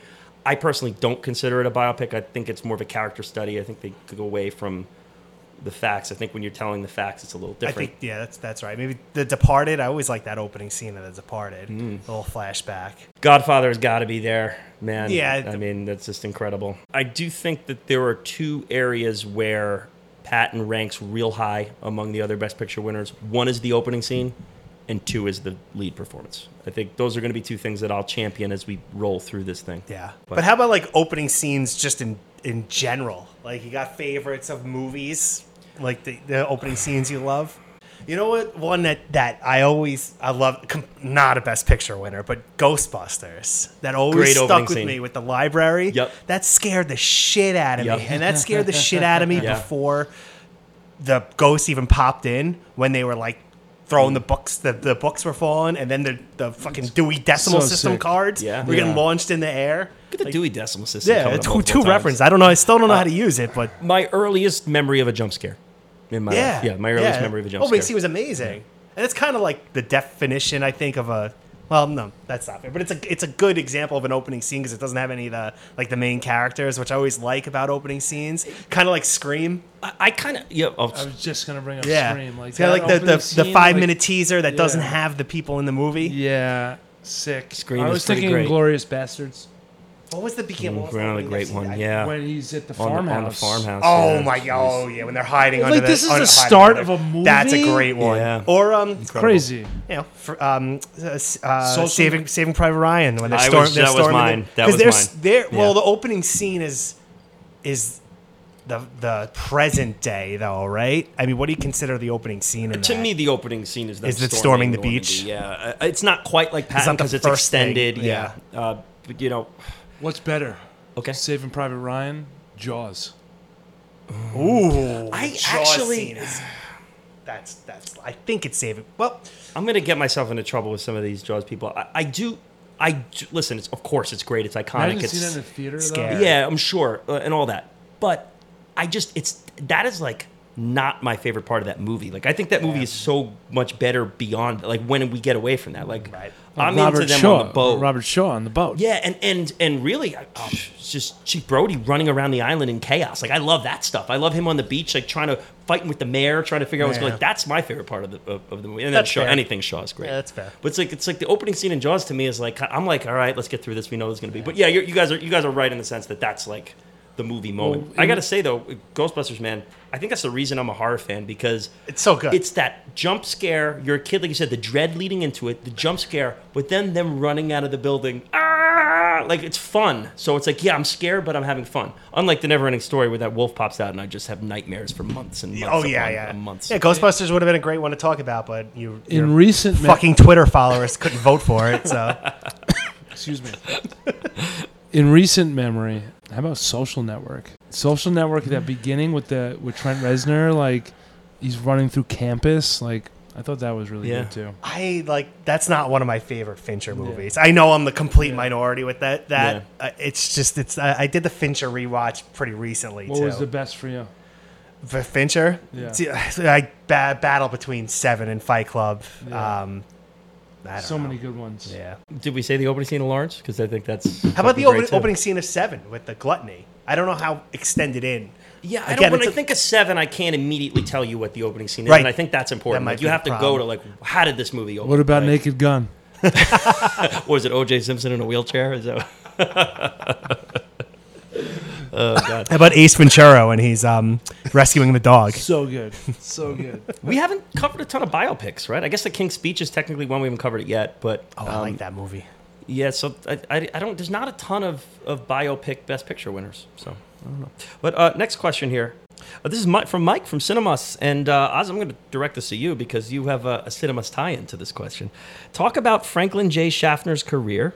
Dude had a heck of a run, bouncing from Planet of the Apes to Papillion.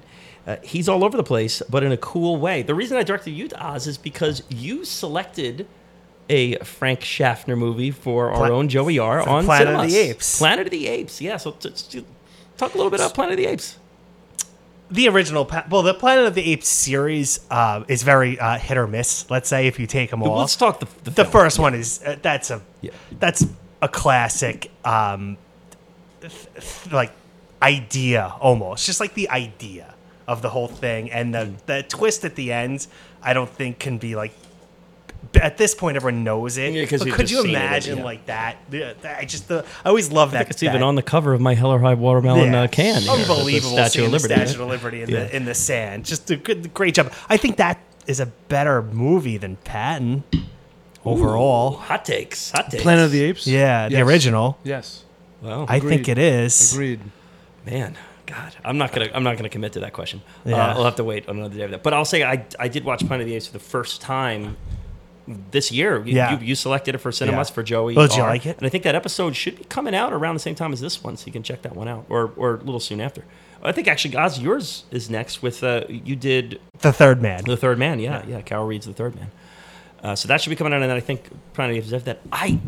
Did you like Planet of the Apes? I loved the shit out of Planet of the Apes. I was really kind of blown away with how good it was. It's something I've avoided because I think as a little kid I just kind of saw the monkeys and got a little bugged out and just stayed away. Like I'm like, this is weird. As a kid, I mean, it's not like you're not gonna. I don't think you're gonna appreciate that younger because it's not like the apes don't look like awesome, especially compared to like now. You know, it's not like it looks great. It kind of can look a little goofy, but just I mean, thematically.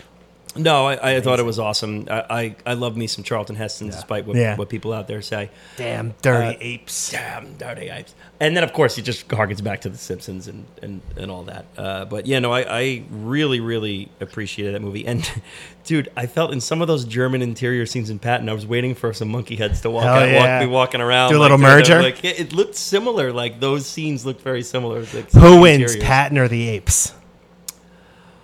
Patton. I think Patton has a Patton probably wins. He has a real existential crisis on the Planet of the Apes. He sees that Statue of Liberty and he's not handling it as well. I think he kills the apes, but then he declares war on all other animals. I read your books. Yeah. You goddamn yellow bellies. Yeah. Get out of here. That's it for the Twitter questions. So hopefully. Did I answer that? I don't know. What was the question? I don't think we answered either of them. It's okay. Let's move on. I think there was some question that led me to talk about Ghostbusters, and I don't remember. That's right. Okay, this is the BPC Awards. This is where we hash everything out. We start with MVP. Who is the MVP of Patton? I'll get it started here. I think this is a pretty easy one for me, maybe one of the easiest ones we've had. It is, in fact, George C. Scott, a wonderful actor, just a guy who totally deserves an Oscar, even though he denied it. And did you see that? Like, he would refuse to accept it. He's like, the actors shouldn't be in competition with each other. This whole thing's a sham. Keep your Oscar. I kind of dig that. I think he did that in character too. Yeah. So, It's like Axl Rose not showing up to the Rock and Roll Hall of Fame. He was like, until you explain the process to how you nominate bands, I'm not showing up. That's what he said. Didn't Scott Steiner do the same for the WWE Hall of Fame? He's like, I don't understand the requirements, so I'm not coming. Where does the statue go? Hunter Hearst Helmsley's bedroom? But my plaque goes up on his bedroom. Where is the Hall of Fame? Where is it? Who wins in a fight, Patton or Scott Steiner? I got to go with Big Papa Yeah, Pump here. probably. Yeah, but Patton will have a better strategy. But I guess Patton's taller. We determined he's 6'2". yeah, Big boy. Steve, MVP here. George C. Scott. I make fun a little bit, but I think he crushed what they gave him. And, I did read a bunch that Patton had a really high-pitched voice. So that would have been tough to for anybody to play that. But, we'll do the recast stuff at some point, right? Yeah, oh yeah. But I don't know if anyone else could rock it like he did at all. I mean, he crushed it. So he was the movie. Without him, to me, it's terrible. Yeah, they gave that high pitched stuff to Montgomery, the British guy, who's just like a whiny, sniveling non-entity. Yeah, that was tough. Us MVP. Yes, George C. Scott. We're 3 for 3 on that. I think that's a no-brainer on this one.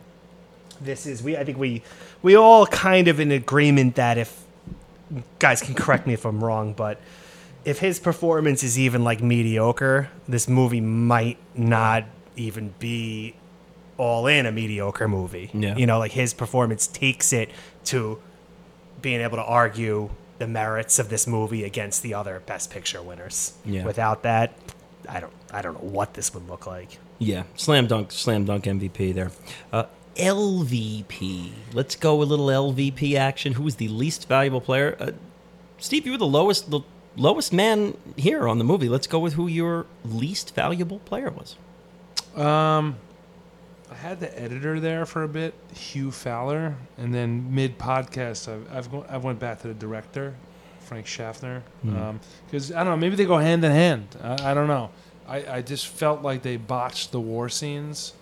But maybe for 1970 it was awesome, and I'm just an amateur, has no idea what I'm talking about. But I just didn't love the choppiness of everything, and it just felt broken apart and segmented and pieced together to make no sense at the end of it.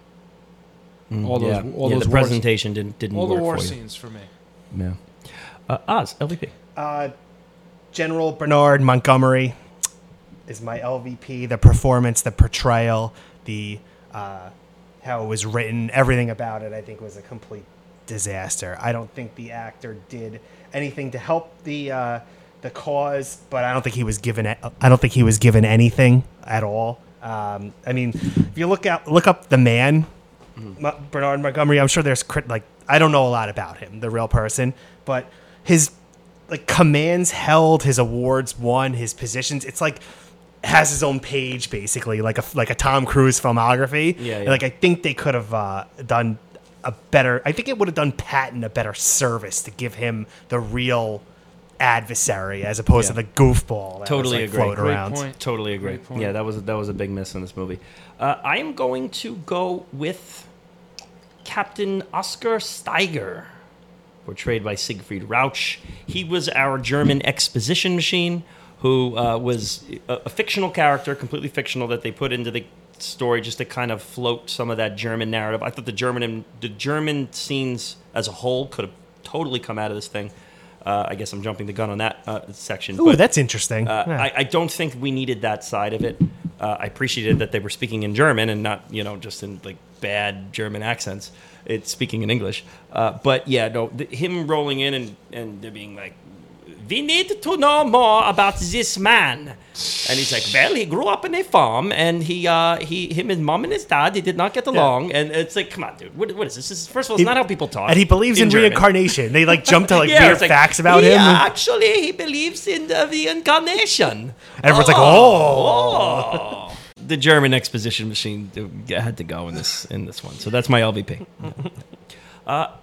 Participation award. Show a little love to someone along the way. Oz, who did you give your participation award? I really loved the sound in this movie. The sound is, and that's not something that really always jumped out at me, but it kind of just hit me right away. Everything sounded so good. The gunshots, the dialogue, everything was very clear. So I gave it to, it's listed as Doug Williams and Don Bassman, who won the Academy Award for Best Sound. Yeah, the sound is a slam dunk winner in this one. I'm doubling up on Oz, by the way. I had that as well. Cool. Yeah, I mean, it was booming. Yeah, it was booming. Sick. Yeah, the sound is great. For a 1970s movie, totally nailed it. Good across the board there. I'm gonna show a little love to James Edwards. James Edwards, who played Sergeant William George Meeks. Again, James Edwards was a real pioneer for black actors and all that. And just, God, in my favorite scene in The Killing, Stanley Kubrick's Killing, just it's one of the sharpest scenes in what's an awesome movie that people need to go out and see. It's an underseen movie. It's a shame that he passed away before this movie. He did? Yeah, before the movie came out. So unfortunately, didn't get to see himself in the one Best Picture winner that he was a part of. But a really strong actor and a veteran himself. A veteran. A lot of veterans involved in this one. But he was the first person to ever portray a black fighter pilot on film. Yeah. So James Edwards for me.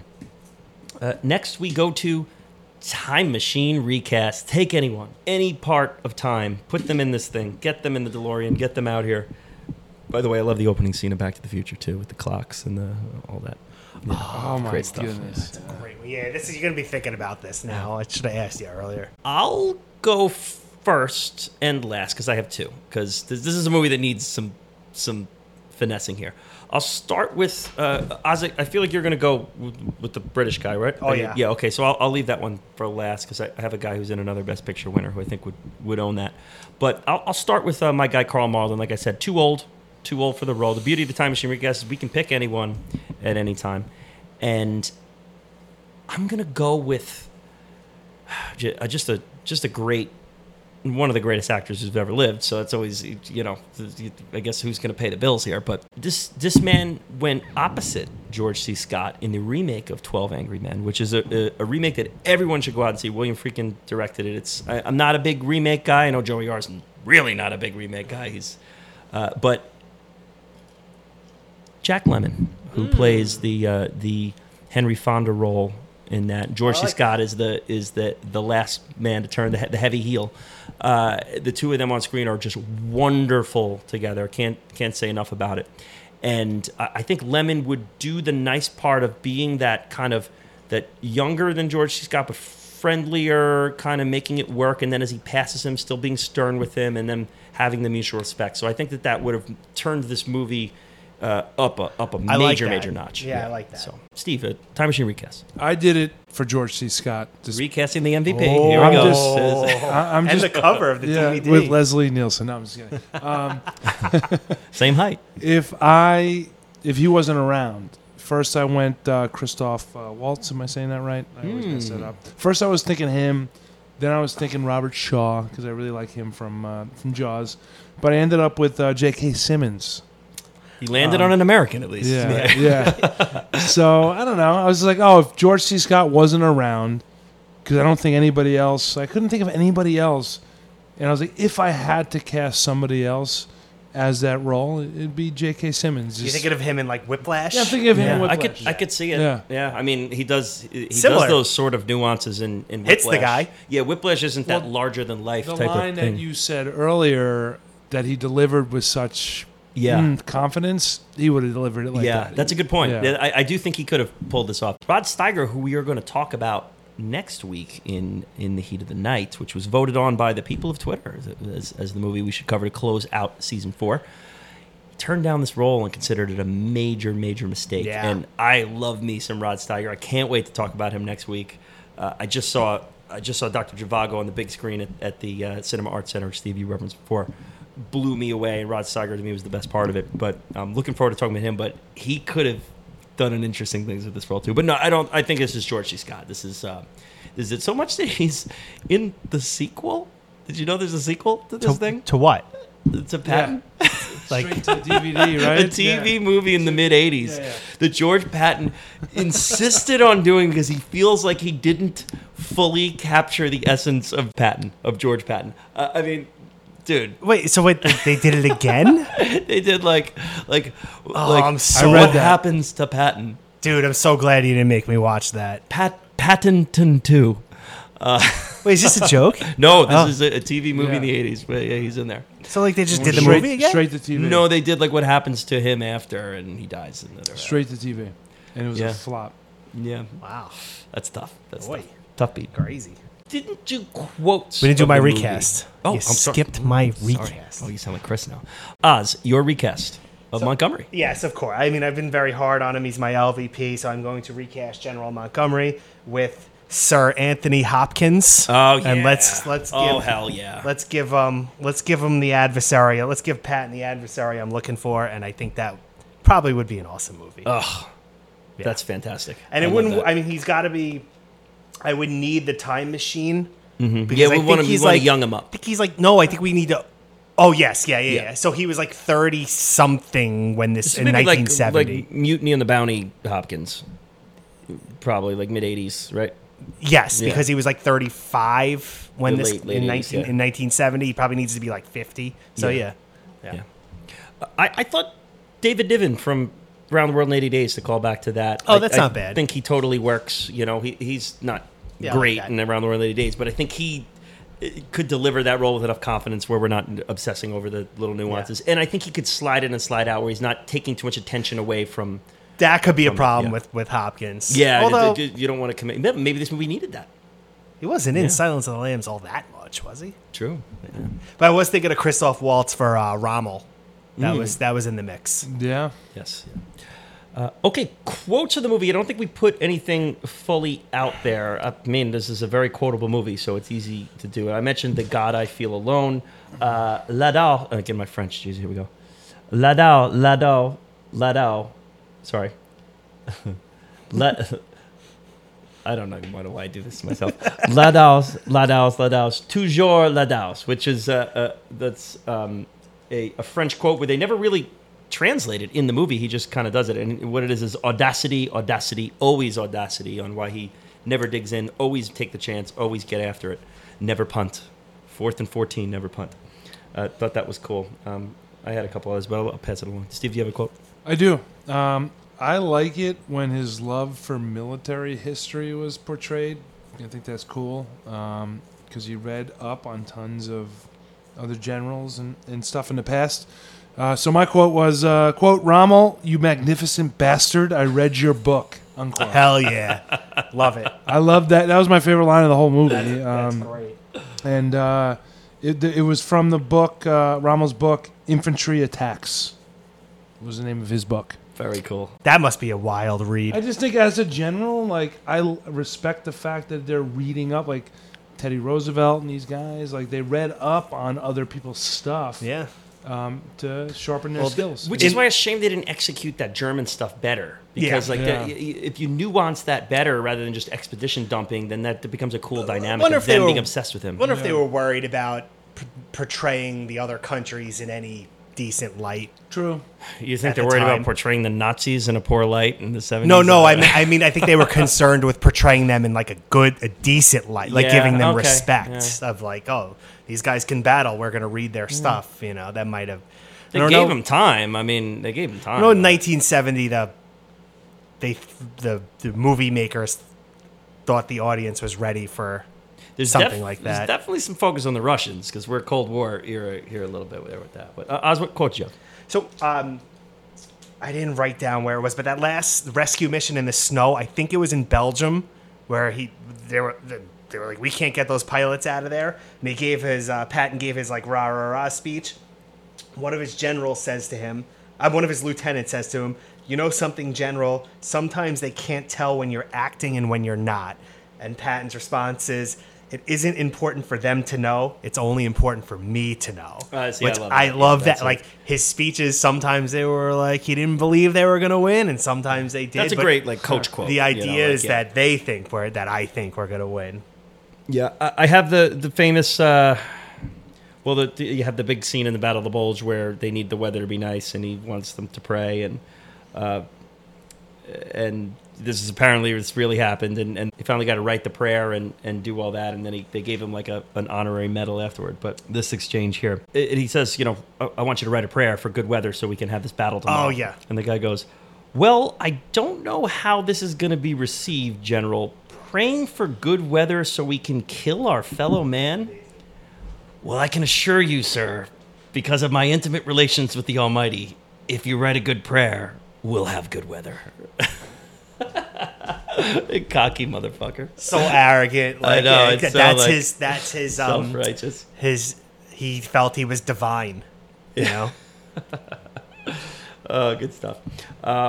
Scene of the movie. Ozzy, I think you said yours. I did right? mine. Yeah. Which was what? It was with Lieutenant or Sergeant George after in that, like, I think it was the museum where he's really where Patton's really like depressed about his legacy, and he really thinks he was, he has a path, and that's right after he got in trouble for ripping on the Russians. Yeah. Okay. Got it. Steve, you had a hard time with this. Hard time.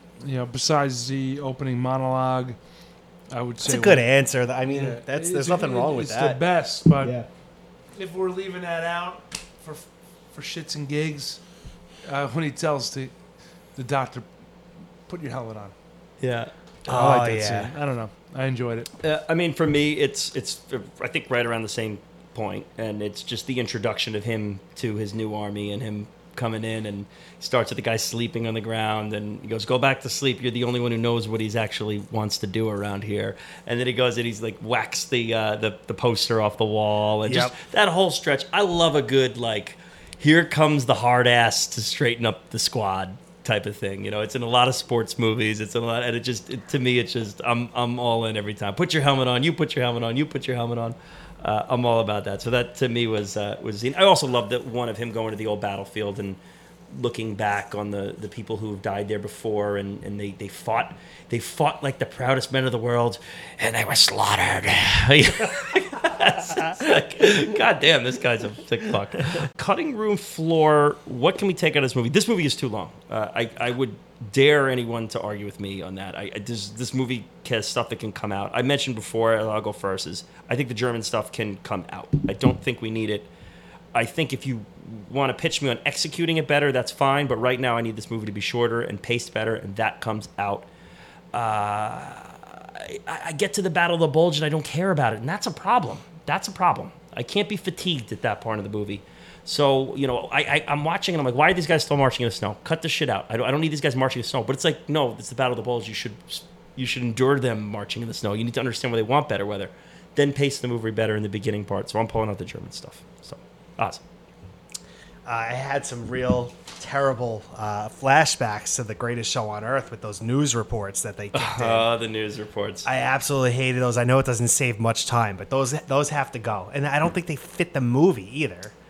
Well, the reason that they're there is they want the representation of the press, because it was so important to the identity of Patton, is that, like, how he's portrayed at home and how he is over there was great. I agree that it's not executed well, and it takes us out as viewers at this point. But there is the point where he goes, like, off the record, I'm going to beat him to Palermo. I kept thinking of White Lotus with Palermo. Oh, yes, it's a little different tone. Palermo? What's she doing in Palermo?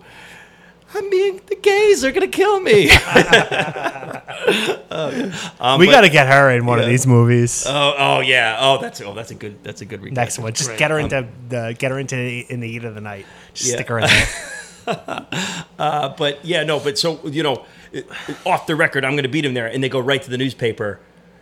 Patton says they're going to beat him there. Like, he never could play the game with the press. I guess this might have been just the inherent issue with like a biopic. I'm not disagreeing. They didn't execute. You're like trying to tell this kind of like intimate story about this man, and then all of a sudden it's like, we got the press thrown in there. I don't know. It was like, where did this come from? A little bit of a man. And I feel like all the King's Men we talked about too was a little weird. They were trying to do a little bit of that Citizen Kane kind of thing going on. Yeah.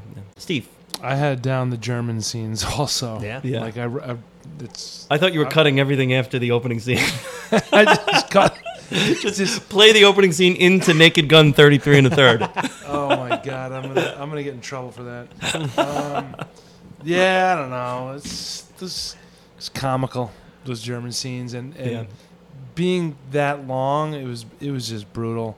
And wasn't good. I don't want to steal what you were saying, but when it got to the Battle of the Bulge, I'm like, I felt exhausted. And I was like, all right, this should be more impactful. And they should have taken that, cut that out, and made that more of like a battle that wasn't just thrown together and not edited properly or not, whatever went on in that cut room. They should have taken the resources away from those scenes, those dialogue scenes where a bunch of mannequins are in the background doing nothing and just one guy acting kind of like whatever. One inept god. Yeah. And just put that into a better war scene. I don't know. Yeah, okay. This is where I go down the path where I just change the whole movie. Like, all right, let's take the German scene out. The British general thing sucks. So now we're going to just talk more about, we're going to add Eisenhower. But that is part of the issue, I think, with it. And, I think I'm a little higher on it than you two, but you need stakes beyond just following this guy around. He's crushing it. But it's Rich Harden dribbling down the court and throwing up threes. Like, you're not winning a championship that way. James Harden. Oh, what is it? Rich Harden? Rich Harden was. Did I say Rich Harden earlier too? You said Rich Harden earlier too. Let that one go. Oh, you're gonna hear early in the cast. Rich Harden? You're gonna hear early in the cast. James Harden. Rich Harden is like the fourth starter on the Oakland A's from the Moneyball. He was good. From the Moneyball era. Like, I thought that's what I thought. Yeah. Are you watching, James Harden. Are you watching like 2002 baseball? No, I just I'm trying to make NBA references here and failing. Sorry. I think you can finally correct me now. Jeez, could have done that an hour ago. You were in a flow. I don't want to change it. Wonderful beard on James Harden, by the way. Yes, wonderful beard. Great beard. Oscar reevaluation. I'm going to give you the awards that it was up for. Yeah. Okay, we're going to go two routes here. You're going to give me, if it can only win one along with Best Picture, what is it winning? and you're going to give me, if it wins them all except one, what is the one that you are prohibiting it from winning? Okay, so here's the 10. Let's listen along. We have, along with picture, director, lead actor, screenplay, art set direction, sound, film editing. Those are the ones that won. Cinematography, score, and visual effects. So Oz, I'll have you go first. What are you going to pick it to win if it can only win one with the best picture? I'll make it interesting and just like eliminate actor as... Okay, because I think, is there clear on me big? Good call there. I mean, just as a George Let's Scott just eliminate actor. This is actually, I think this is the movie that, like, nowadays would win actor and not picture. I would, yeah. It might be actor only, this one. Yeah, it Who might not knows? even be up for picture these days. But, okay, so let's take actor out of the mix. Yeah. Okay. So I'm going to stick with my participation award with the best sound Okay. out of everything. Yeah, the old picture sound winner. Picture sound. I like it. Have never happened, I'm sure. Yeah, it should have happened with the goddamn Sound of Metal, but yeah. Steve, you're not gonna agree with me here, but I'm gonna go with screenplay. I love the story behind the screenplay, Really? and I love that they dusted off. They were lost with where they were going with the movie, and they're like, "Who's the guy we fired? Like, let's see. He's working on The Godfather. All right, let's see what he wrote. You know, oh shit, this is pretty good." And they like stay pretty true to it. So I kind of like that screenplay win. It's one of my favorite screenplay wins. The story about the screenplay is better than the screenplay. So we're legacy locking it into actor win. So it would be a picture actor screenplay win for me. That's picture probably actor been sound done. win for you. Picture actor screenplay's almost probably been certainly done. been But done, yeah. picture actor sound is an interesting. Should have happened with the Sound of Metal. There you Sound of go. Metal. Steve, what do you think? What are you giving it to? I'm sorry, I'm a goldfish. Was costume design on there? No, it wasn't even nominated for costume design. I like the costume Cool, design. so let's give it one it wasn't even nominated for. I love loved that. it. I love it. I dug the costume design too. I dug the costume design, I thought. And the guns were from the Smithsonian or whatever the hell it was from. His actual ivory-handled guns. Yeah. I don't know. So I was like, I was keen on all the clothes and the costume design. So that's what I would give it to. Although for continuity issues, I'm down on ivory. You know, from our out of Oh episode. yeah, Ivory I is don't. not I cool. don't. Yeah. Well, none of should that not stuff be. is cool. No. I care about animals. I love animals. Hey, you know what? That scarf was not made from the fur of any animal. I hope not. That was Jesus. a great scarf he had. Yeah. He flopped it right over his shoulder perfectly. Yes. Now, of all of these, what are we taking away from them? So we're going to give them wins on everything across the board. What is it not winning? What was original about the screenplay? I'm not even trying to be obnoxious. Okay, you no, know what I mean? I'm Like, actually happy that you asked this question because this is a question that's arisen a few times in the past. So back then, it was described as screenplay on an original idea or real life actions that have never been put to screen. Okay. So it actually used to explain what it is, and like we were yelling in the Crash episode, like how is like Good Night and Good Luck original? It's like there's literally documentary footage in the movie that's like it couldn't be less original. It's a recording of someone else speaking, like so it actually said the things. So they did specify, and I guess over the years they just stopped to be complaining. So let's just call it as a screenplay win. I'll do it. I'm taking out the director. Yeah. Okay. I'm gonna do it. Yeah. Schaffner's out. And I know he's good. You're Planet of the Apes guy. I know he's got a good history, but there he goes. I wasn't impressed with like the pacing of the movie, and kind of like it was a little, like I said, like the station to station nature of it. Like this is what happens, and this one, the flow. I feel like the flow wasn't there, and I think that's more on director than anything. Yeah. Steve, how about you? Agreed. Yeah, I mean, same thing. the flow was missing. Yeah. So I don't mean to be repetitive, but that's kind of what I would take away. I'm pulling out a win as well, and it's going to be for art and set direction. There were moments where I was impressed by some things, but there were also inconsistencies. I thought the German scenes were clownish. Again, Austin Powers-y. Yeah, very Austin Powers. I know that someone will maybe say, well, the battle scenes, the way they were designed, the way they were set up, that's okay, but we're giving them visual effects. And I'm going to give, but like, I also felt like I was in a Hollywood studio during a lot of things. I think, Steve, you said, like, where was this filmed? Like, L.A.? Did you look it up? That way. I believe it was filmed in Spain because they used a lot of Spanish. They used a lot of the Spanish military setup. I think half the film's budget went to the Spanish military. It's kind of funny. War Like scenes. we're all agreeing that it sounded good. Oh, That's yeah, what it sounded great. Yeah, Yeah. I think the three of us agree that it sounded good, and the three of us kind of agree that it didn't always like look great.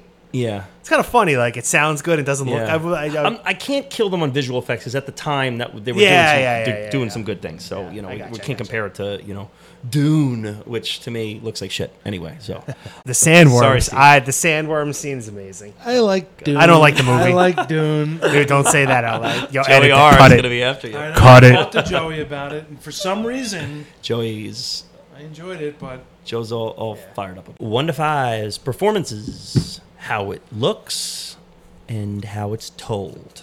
So we'll start with performances. Oz, I'm interested as to what you're going to say here. I'm gonna give it a 4 because of the just unbelievably good top level. I don't know. I haven't thought about where this ranks with George C. Scott as far as singular performance against other singular performances. This could be top 5. This could be top 3. I mean, I think it's most certainly top 10 of the Best Picture winners. And that greatness will carry the weaknesses of the other. I cannot give it a 5 despite how good George C. Scott is because I think everybody else is pretty bad. But I have it pulled up from the 3-ish area because of the greatness of the guy that. Well, you really said that well. You helped me hash out a lot of the problems that I've had with this. I am going to follow you up with that 4. I think this, when it's all said and done, could be the best, if not one of the best performances out of these 95, 96 movies we discussed. It cannot get a 5 based on how poor some of the other performances. And poor isn't even the right word. It's just like how nothing some of these performances. There's nothing performances in this movie. There's people just showing up to work. Steve, I think you called them mannequins. There's a lot of mannequins in this movie, and you can't give a movie a 5 when it has it. Even if it has the best performance of all time, you need someone to dish an assist to. It's poor in the sense that where, like we mentioned Deer Hunter earlier. You got I think 3 bangers of performances At least on that. 3. Yeah, but At let's least just take the top 3, right? Let's just At take, least yeah. 3. Honestly, or maybe 5. 4, maybe 5. 5. Yeah, or even 4, 5. 5. I'm already ready to fight in the rankings episode on this one. I'm ready to go. I'm in season. Baby. While George C. Scott, I think, was probably better than any of them. If I have to do Correct. it, I would agree.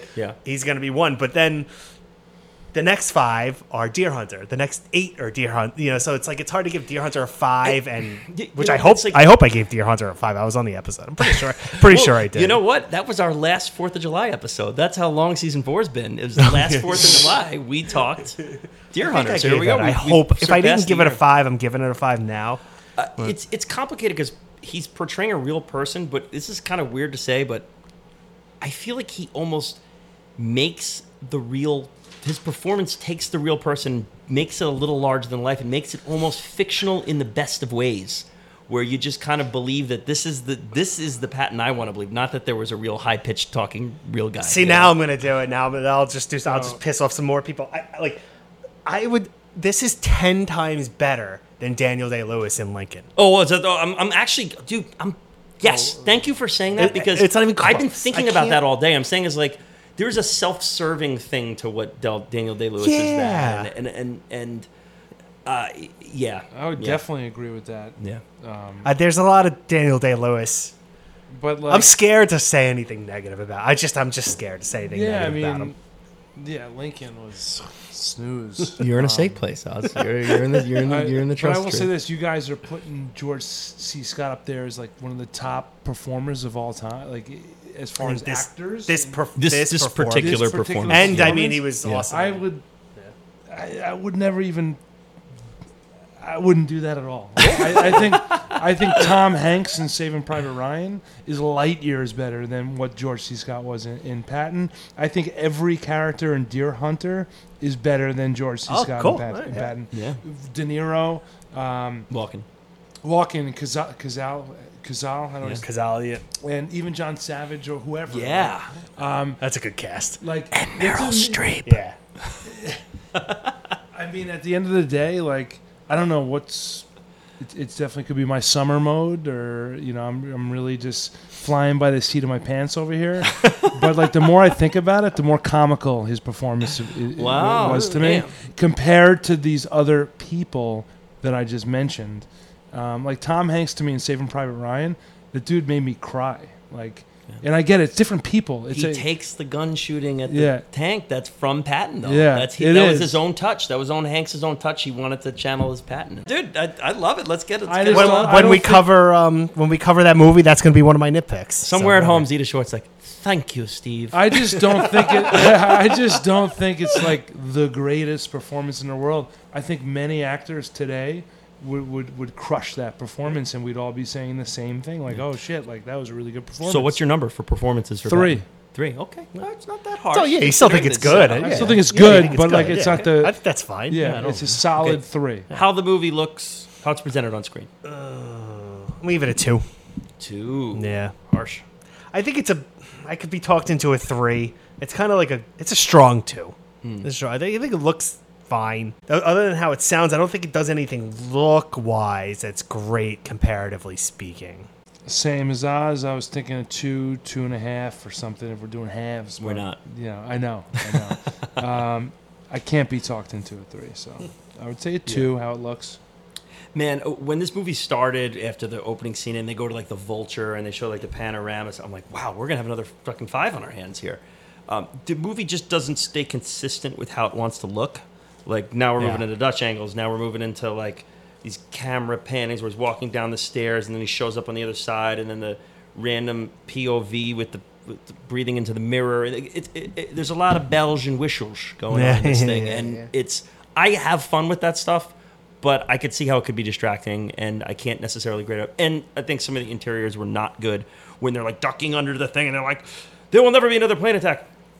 Ah! Like it looked like Pee Wee's Playhouse to me. Like the interiors were not great Pee-wee's for me. Playhouse. Now that's a great show. That's a 5 visually. 5. Yeah.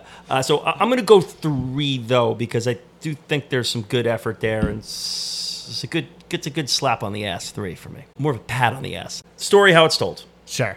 I'm comfortable giving this a 2. There are things happening thematically. I do agree on leadership, on when you're in a war and you have a group that you're trying to take to victory safely. Are you injured or are you hurt? Kind of thing. I think there's enough there where it's. I like some of it, but I think the better stuff didn't happen in this movie. I think I'd rather see the thematically the relationship between him and Eisenhower and just call it a day. Yeah. That's it. More themes than Titanic, Oz? Yeah. The Titanic's pretty. Come Said on, that's 95, right? I still have it 95. Story how it's told. Steve. 1. We have a 1. We have a 1. Wow. I love a good 1. I wanted to see some Eisenhower stuff. I get why they did that. I agree. Kieran, you brought up like Air and the Jordan stuff, and I don't know, like nothing slapped except for George C. Scott's like solid performance. I mean, nothing else really did it for me, and I'm trying to. I think I've gone really downhill here with this whole movie, this whole podcast, but it makes it interesting and fun. Yeah, you never know where that plunge is going to take Yeah, you. it's a big plunge. I do think thematically there's a lot here to look at. I think that when you give this movie the time of day for another watch, it gets rewarding. I don't think the story's told perfectly. I think it kind of does reek like a movie that's 2 separate screenplays of people who have never met before, which is exactly what this is. They didn't meet until they accepted the award together. Amazing. We talked about that with Rain Man's, the other one with that too, where the two screenwriters didn't meet until they were accepting their Oscars. So this is a little bit problematic in this category in that sense. But I'm gonna give it the 3. I'm gonna give it the 5.33, just because it's Coppola written, and to me it was a good vision on his end. They dusted off his script and turned it into a Best Picture winner. I like the one-liner nature, him like mapping it out like wire style on a board, like this quote, and kind of building the script that way is kind of cool. Yeah, I mean, there's enough themes to float this thing for me just to counteract the Titanic situation. I actually think Titanic has wonderful themes too, Oz, that I've told you that in the past. But Titanic or Patton? I don't have to answer that right now, do I? No. I mean, this is your show. Do whatever you want. Pass. All right. Pass. Sorry. There will be a day where I have to answer that. Which one's better? in the You rankings. can't that answer you gotta that? I pick. know exactly what you'd answer. Come on. Titanic, We'll by, leave it for another Titanic day. by an iceberg. Patton. We'll leave it that for the Best Picture Cast finale, where we have to rank all 95 movies at once. 'Cause Patton I or did the that one. Batman? Patton. Look at my face. Take a picture of my face. And I'll put it on Instagram right now. The new Batman or Patton? Naked Gun 33 and a third over the Batman. Jesus Christ. The movie should be unmade. Okay. So Oz, it ended up being a 4-2-2. 4-2-2, the rare 4-2-2, a Yeah. 5-3-3 from me. So we're on the same Yeah, wavelength, we're but just a pretty- little we're pretty lower. close, yeah. And Steve, you had the 3-2-1. 2-1. 3-2-1 contest. I love it. That's fantastic. You don't like this one. I like it. Okay. Okay, recommends. If you just watch Patton, if you need a Patton cleanser, or if you need to get fired up and keep going, however you viewed this thing, where are you going next? Oz, you're excited for this. Yeah, one, I right? went. I kept it in like, what is war? What does it mean to lead? The intricacies of war, that kind of area. The 2004 Trey Parker, Matt Stone, Team America, World's Police, and I'm pissed. I think there's Grand posts up on Instagram, and he didn't know I was doing this, but yesterday he put a Team America thing for 4th of July, and I'm like, damn it, that was my recommend, you amazing. motherfucker. Amazing. Yeah, I mean, Team America is wonderful. A wonderful, wonderful film. Let's. I mean, the brilliance of those two with Trey Parker and Matt Stone is that like no one's safe. No. They rip Yeah, on no, everyone. they rip and on in everyone, this they make it movie, work. they get everyone. They get like Fan-fucking-tastic. yeah, they get everyone. They don't like no one. They're not picky and choosy about who they make fun of. That's like the best kind of satire. Good 4th of July movie. We were kicking around Jay Dowski and Joey R. and I think Grant. it's a great We were kicking one, around yeah. 4th of July movies. Of course, Independence Day came up. Of Yeah. course, Jaws came up. But Team America's a good 4th of July movie to watch. I think there, so. yeah. Steve. I was going to say Gandhi. God, have you seen Gandhi? Just joking. Oh my God! Didn't I that would win? say, That's a like, winner, right? after- Yeah, believe me, it's a winner. After watching, Not it. After watching this, I would need to really boost myself back up again and watch Bridge Over the River Kwai because Oh, cool. I don't know, that would make me like appreciate films. Again. yeah. Make you love films. Wow, this shook your love Yeah. of film. What's Oh on my the Huntington God. Cinema Arts schedule? We got to get him there to was see really- a Summer movie. Steve just wants to surf on the beach. He doesn't want to have to be forced to sit down and watch Patton. no screen It time. was, I'll Steve. be honest, it was a tough watch. I went to Montauk and I surfed at Ditch Plains and I slept on the beach and I came home and I watched Patton. And it was a tough watch. Shook his love of did. film. Oh my goodness, jeez. Tough assignment. Well, I guess he's on for Cimarron next.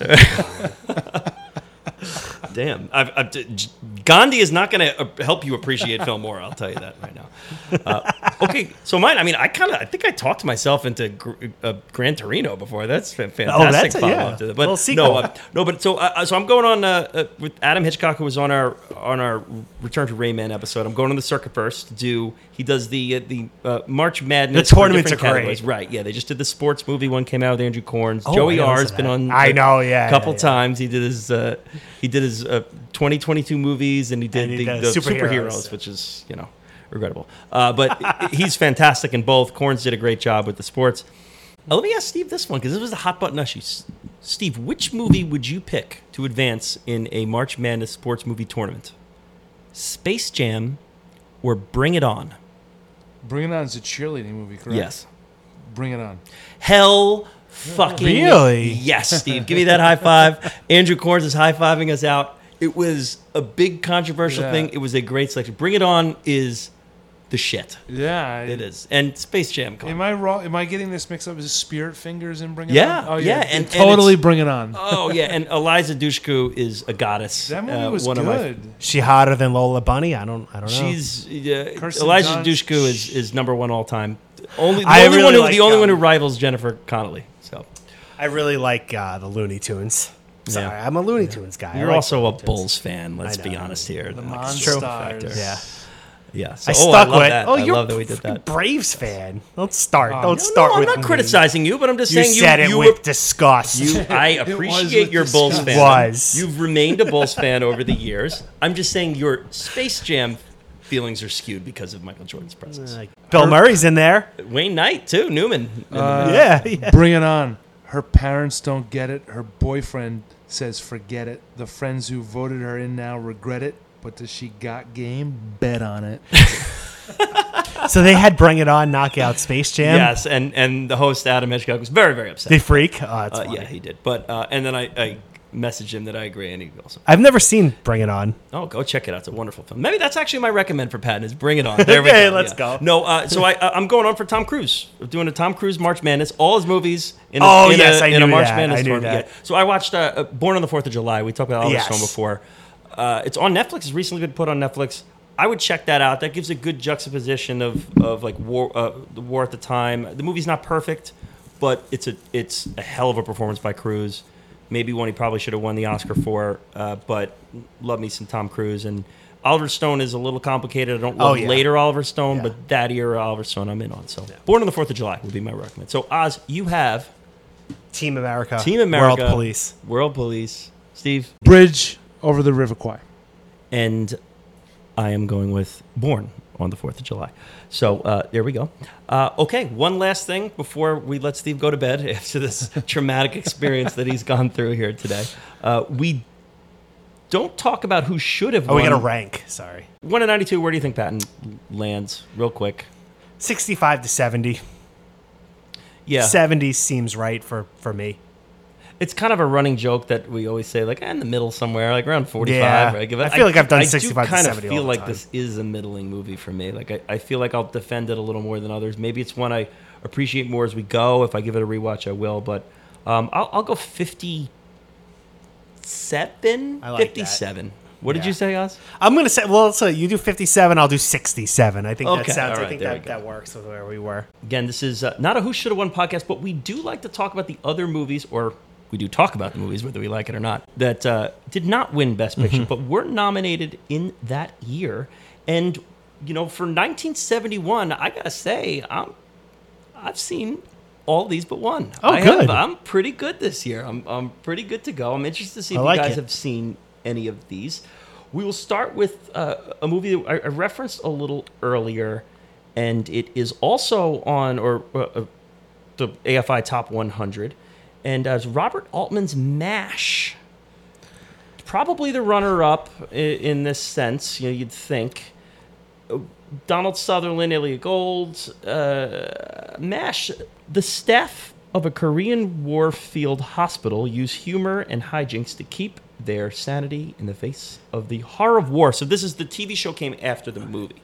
So what do you know about MASH, Oz? Do you say it was top 100 on... It's the AFI Top 100. Holy yeah. shit. I'm way more familiar with the show. Like, I could hear the theme of the show in my head right now. But as the movie, I've never seen it. I'm aware of its presence. I know what it is, but I have not seen that movie. Anything about MASH, Steve? MASH with an M or Nash? MASH with an MASH, M. the show, yeah. the longest running show. But but it was started with a movie, and it was up for Best Picture this year.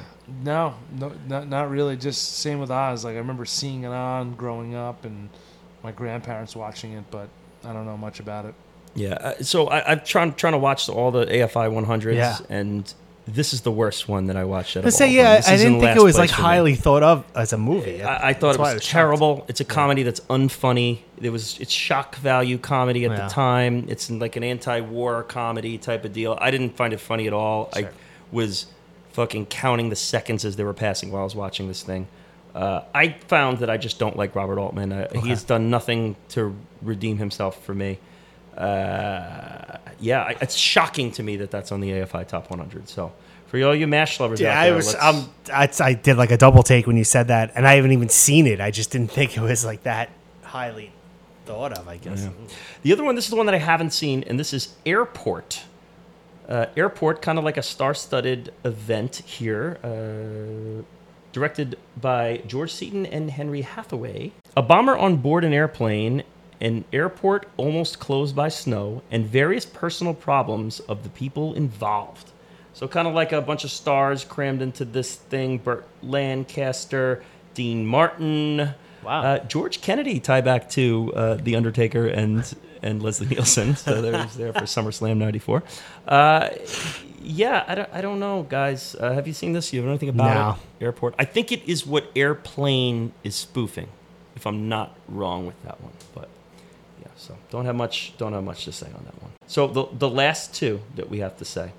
This is one that I watched this week for this, and okay, so this was shockingly. It's called Love Story. Okay. Is the name of it, and it was. I watched it, and first of all, I want to say I liked it. I enjoyed it, but it's a young couple meet in college. One is very rich. One is not so rich. Families don't get along. Girl dies at 25. Oh. It's they tell you in the first scene is that she Okay. tragically passes away, and it's like their love story. It's like lost love and all that. Real kind of nice little story, like a 90-minute deal. I dug it. I was emotionally invested early. Smiles on your face, tears at the end, kind of deal. 90 minutes is nice. But I'm watching like this was up for Best Picture. This is so odd to me. And then you do more research. It was like one of the #1 grossing movies of the year. So this is like a mega box office hit. End up for 1 million Oscars. It wins score, by the way. Beats Patton for score, Wow. which is hilarious. And it's a really good score. But just a little wild. Ryan O'Neal is the lead. Struck a in it. nerve, I guess, in one of those like yeah. moment in time movies. Yeah, and I guess Who- I mean who was- here, and I think film Twitter hates it, because it's Oh, like really? a basic, just a basic love story. Cool. Even in the title, love story. Yeah. But hey, I mean, I can say maybe I'm basic. I'm basic. Yeah. I dug it. Yeah. Ryan O'Neal, who I gave some shit for being in Barry Lyndon, but I don't know. I thought he did such a. And our dude Ray Milland from The Lost Weekend plays the stuffy rich dad, and he's just fantastic. Maybe it was kind of like a balance of the nominees. I mean, we got 2 war movies, what sounds like, Airport sounds like kind of like a heavy movie. I don't know. Maybe Yeah, it was no, I trying think to it's make more of a. Oh, is it? Yeah, I know, I more of started a like Bomber. cameo Oh, okay. laden, kind of another blockbuster deal. And I got to say, nominated for supporting actor John Marley, who you'll better know as the guy who wakes up with the horse in his bed in The Godfather. Oh, hell yeah. He'll never get that picture. He's in it. He's producer. fantastic. Yeah, Yeah. he plays the girl's dad, and he's. Oh, that sounds pretty good. Yeah, no, I listen. It's on Paramount Plus. Yeah. You can stream it. It's worth the watch. I enjoyed it, but sorry, Film Twitter who likes to hate on movies that people have never heard of. Dude, I put Boz as the director of Patton. Film Twitter's already mad at us.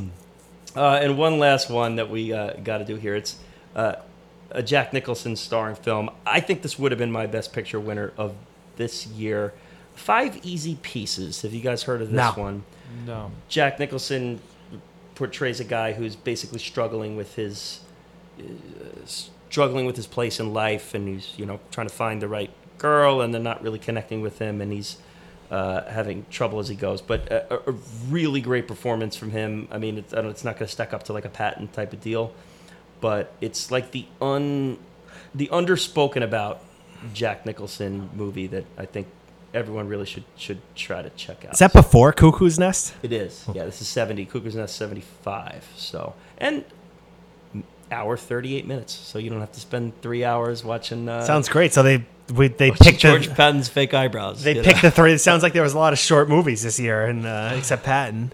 Yeah, a dropout from upper-class America picks up work along the way on oil rigs when his life isn't spent in a squalid succession of bars, motels, and other points of interest. Sounds like it So, rocks. Yeah, no, it's a great film. It's a Maybe great. this will make you love film again. Let's put Yeah, this that's on. right. Yeah, 'cause maybe you need 5 easy pieces to put yourself back together. I don't know. All right, guys, this has been fun. I've had a blast with it.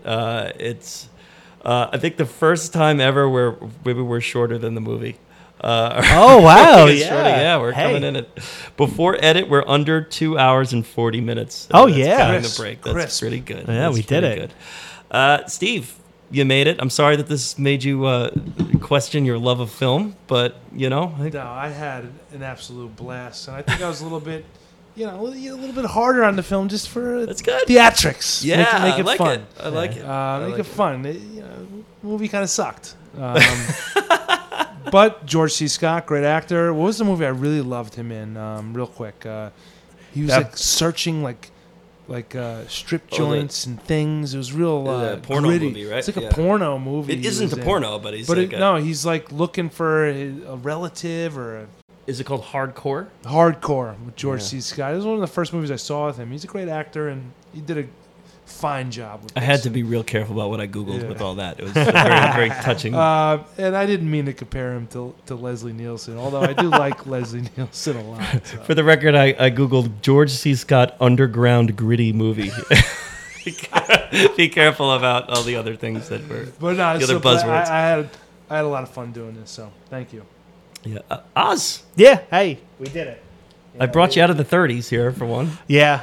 Well, I mean, You I said did that last Daisy. time, and you gave him to drive him as Daisy. I got Daisy and Patton. Yeah, it's all right. Oh, man. I'm happy to do them. You know. Yeah, well, all good things must come to an end, Wow. as Patton said himself, I think, at one time. No, this is good. I just never know where one of these are going to take us, No. and I think I can't say this is going to be one of our most listened to episodes. Who knows? But you know what? I think this was a fun conversation. I think we had a blast. This We had was good fun. laughs. That's it. This was You fun. didn't get your Grant Z. You didn't get your RDB. No. You didn't get your Joey R. Your No. Chris G. So, but I'm pretty happy with the team we put together here today. We all wore our helmets, and we all no one dug in. Right. No one dug in. We were constantly moving. Followed forwards. orders, and we made it through. Very obedient crew. Yeah. Follow us on all the socials at Best Picture Cast. We want to hear what you think.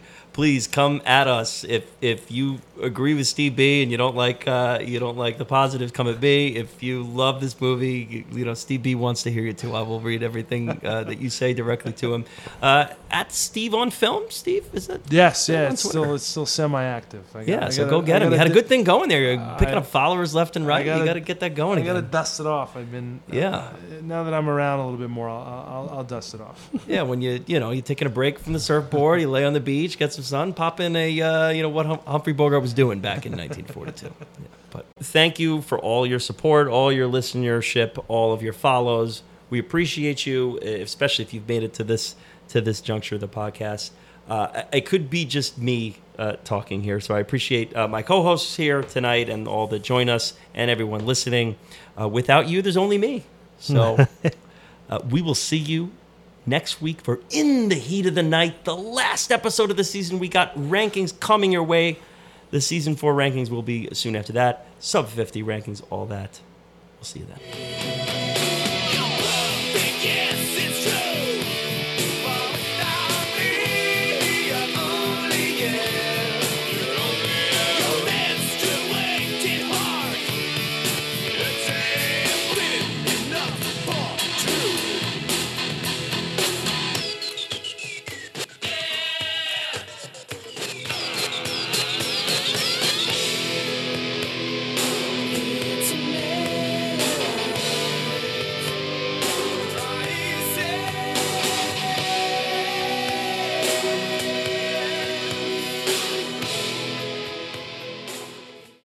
Oh man, that Leslie Nielsen comment, that's going to piss some people off. I love it.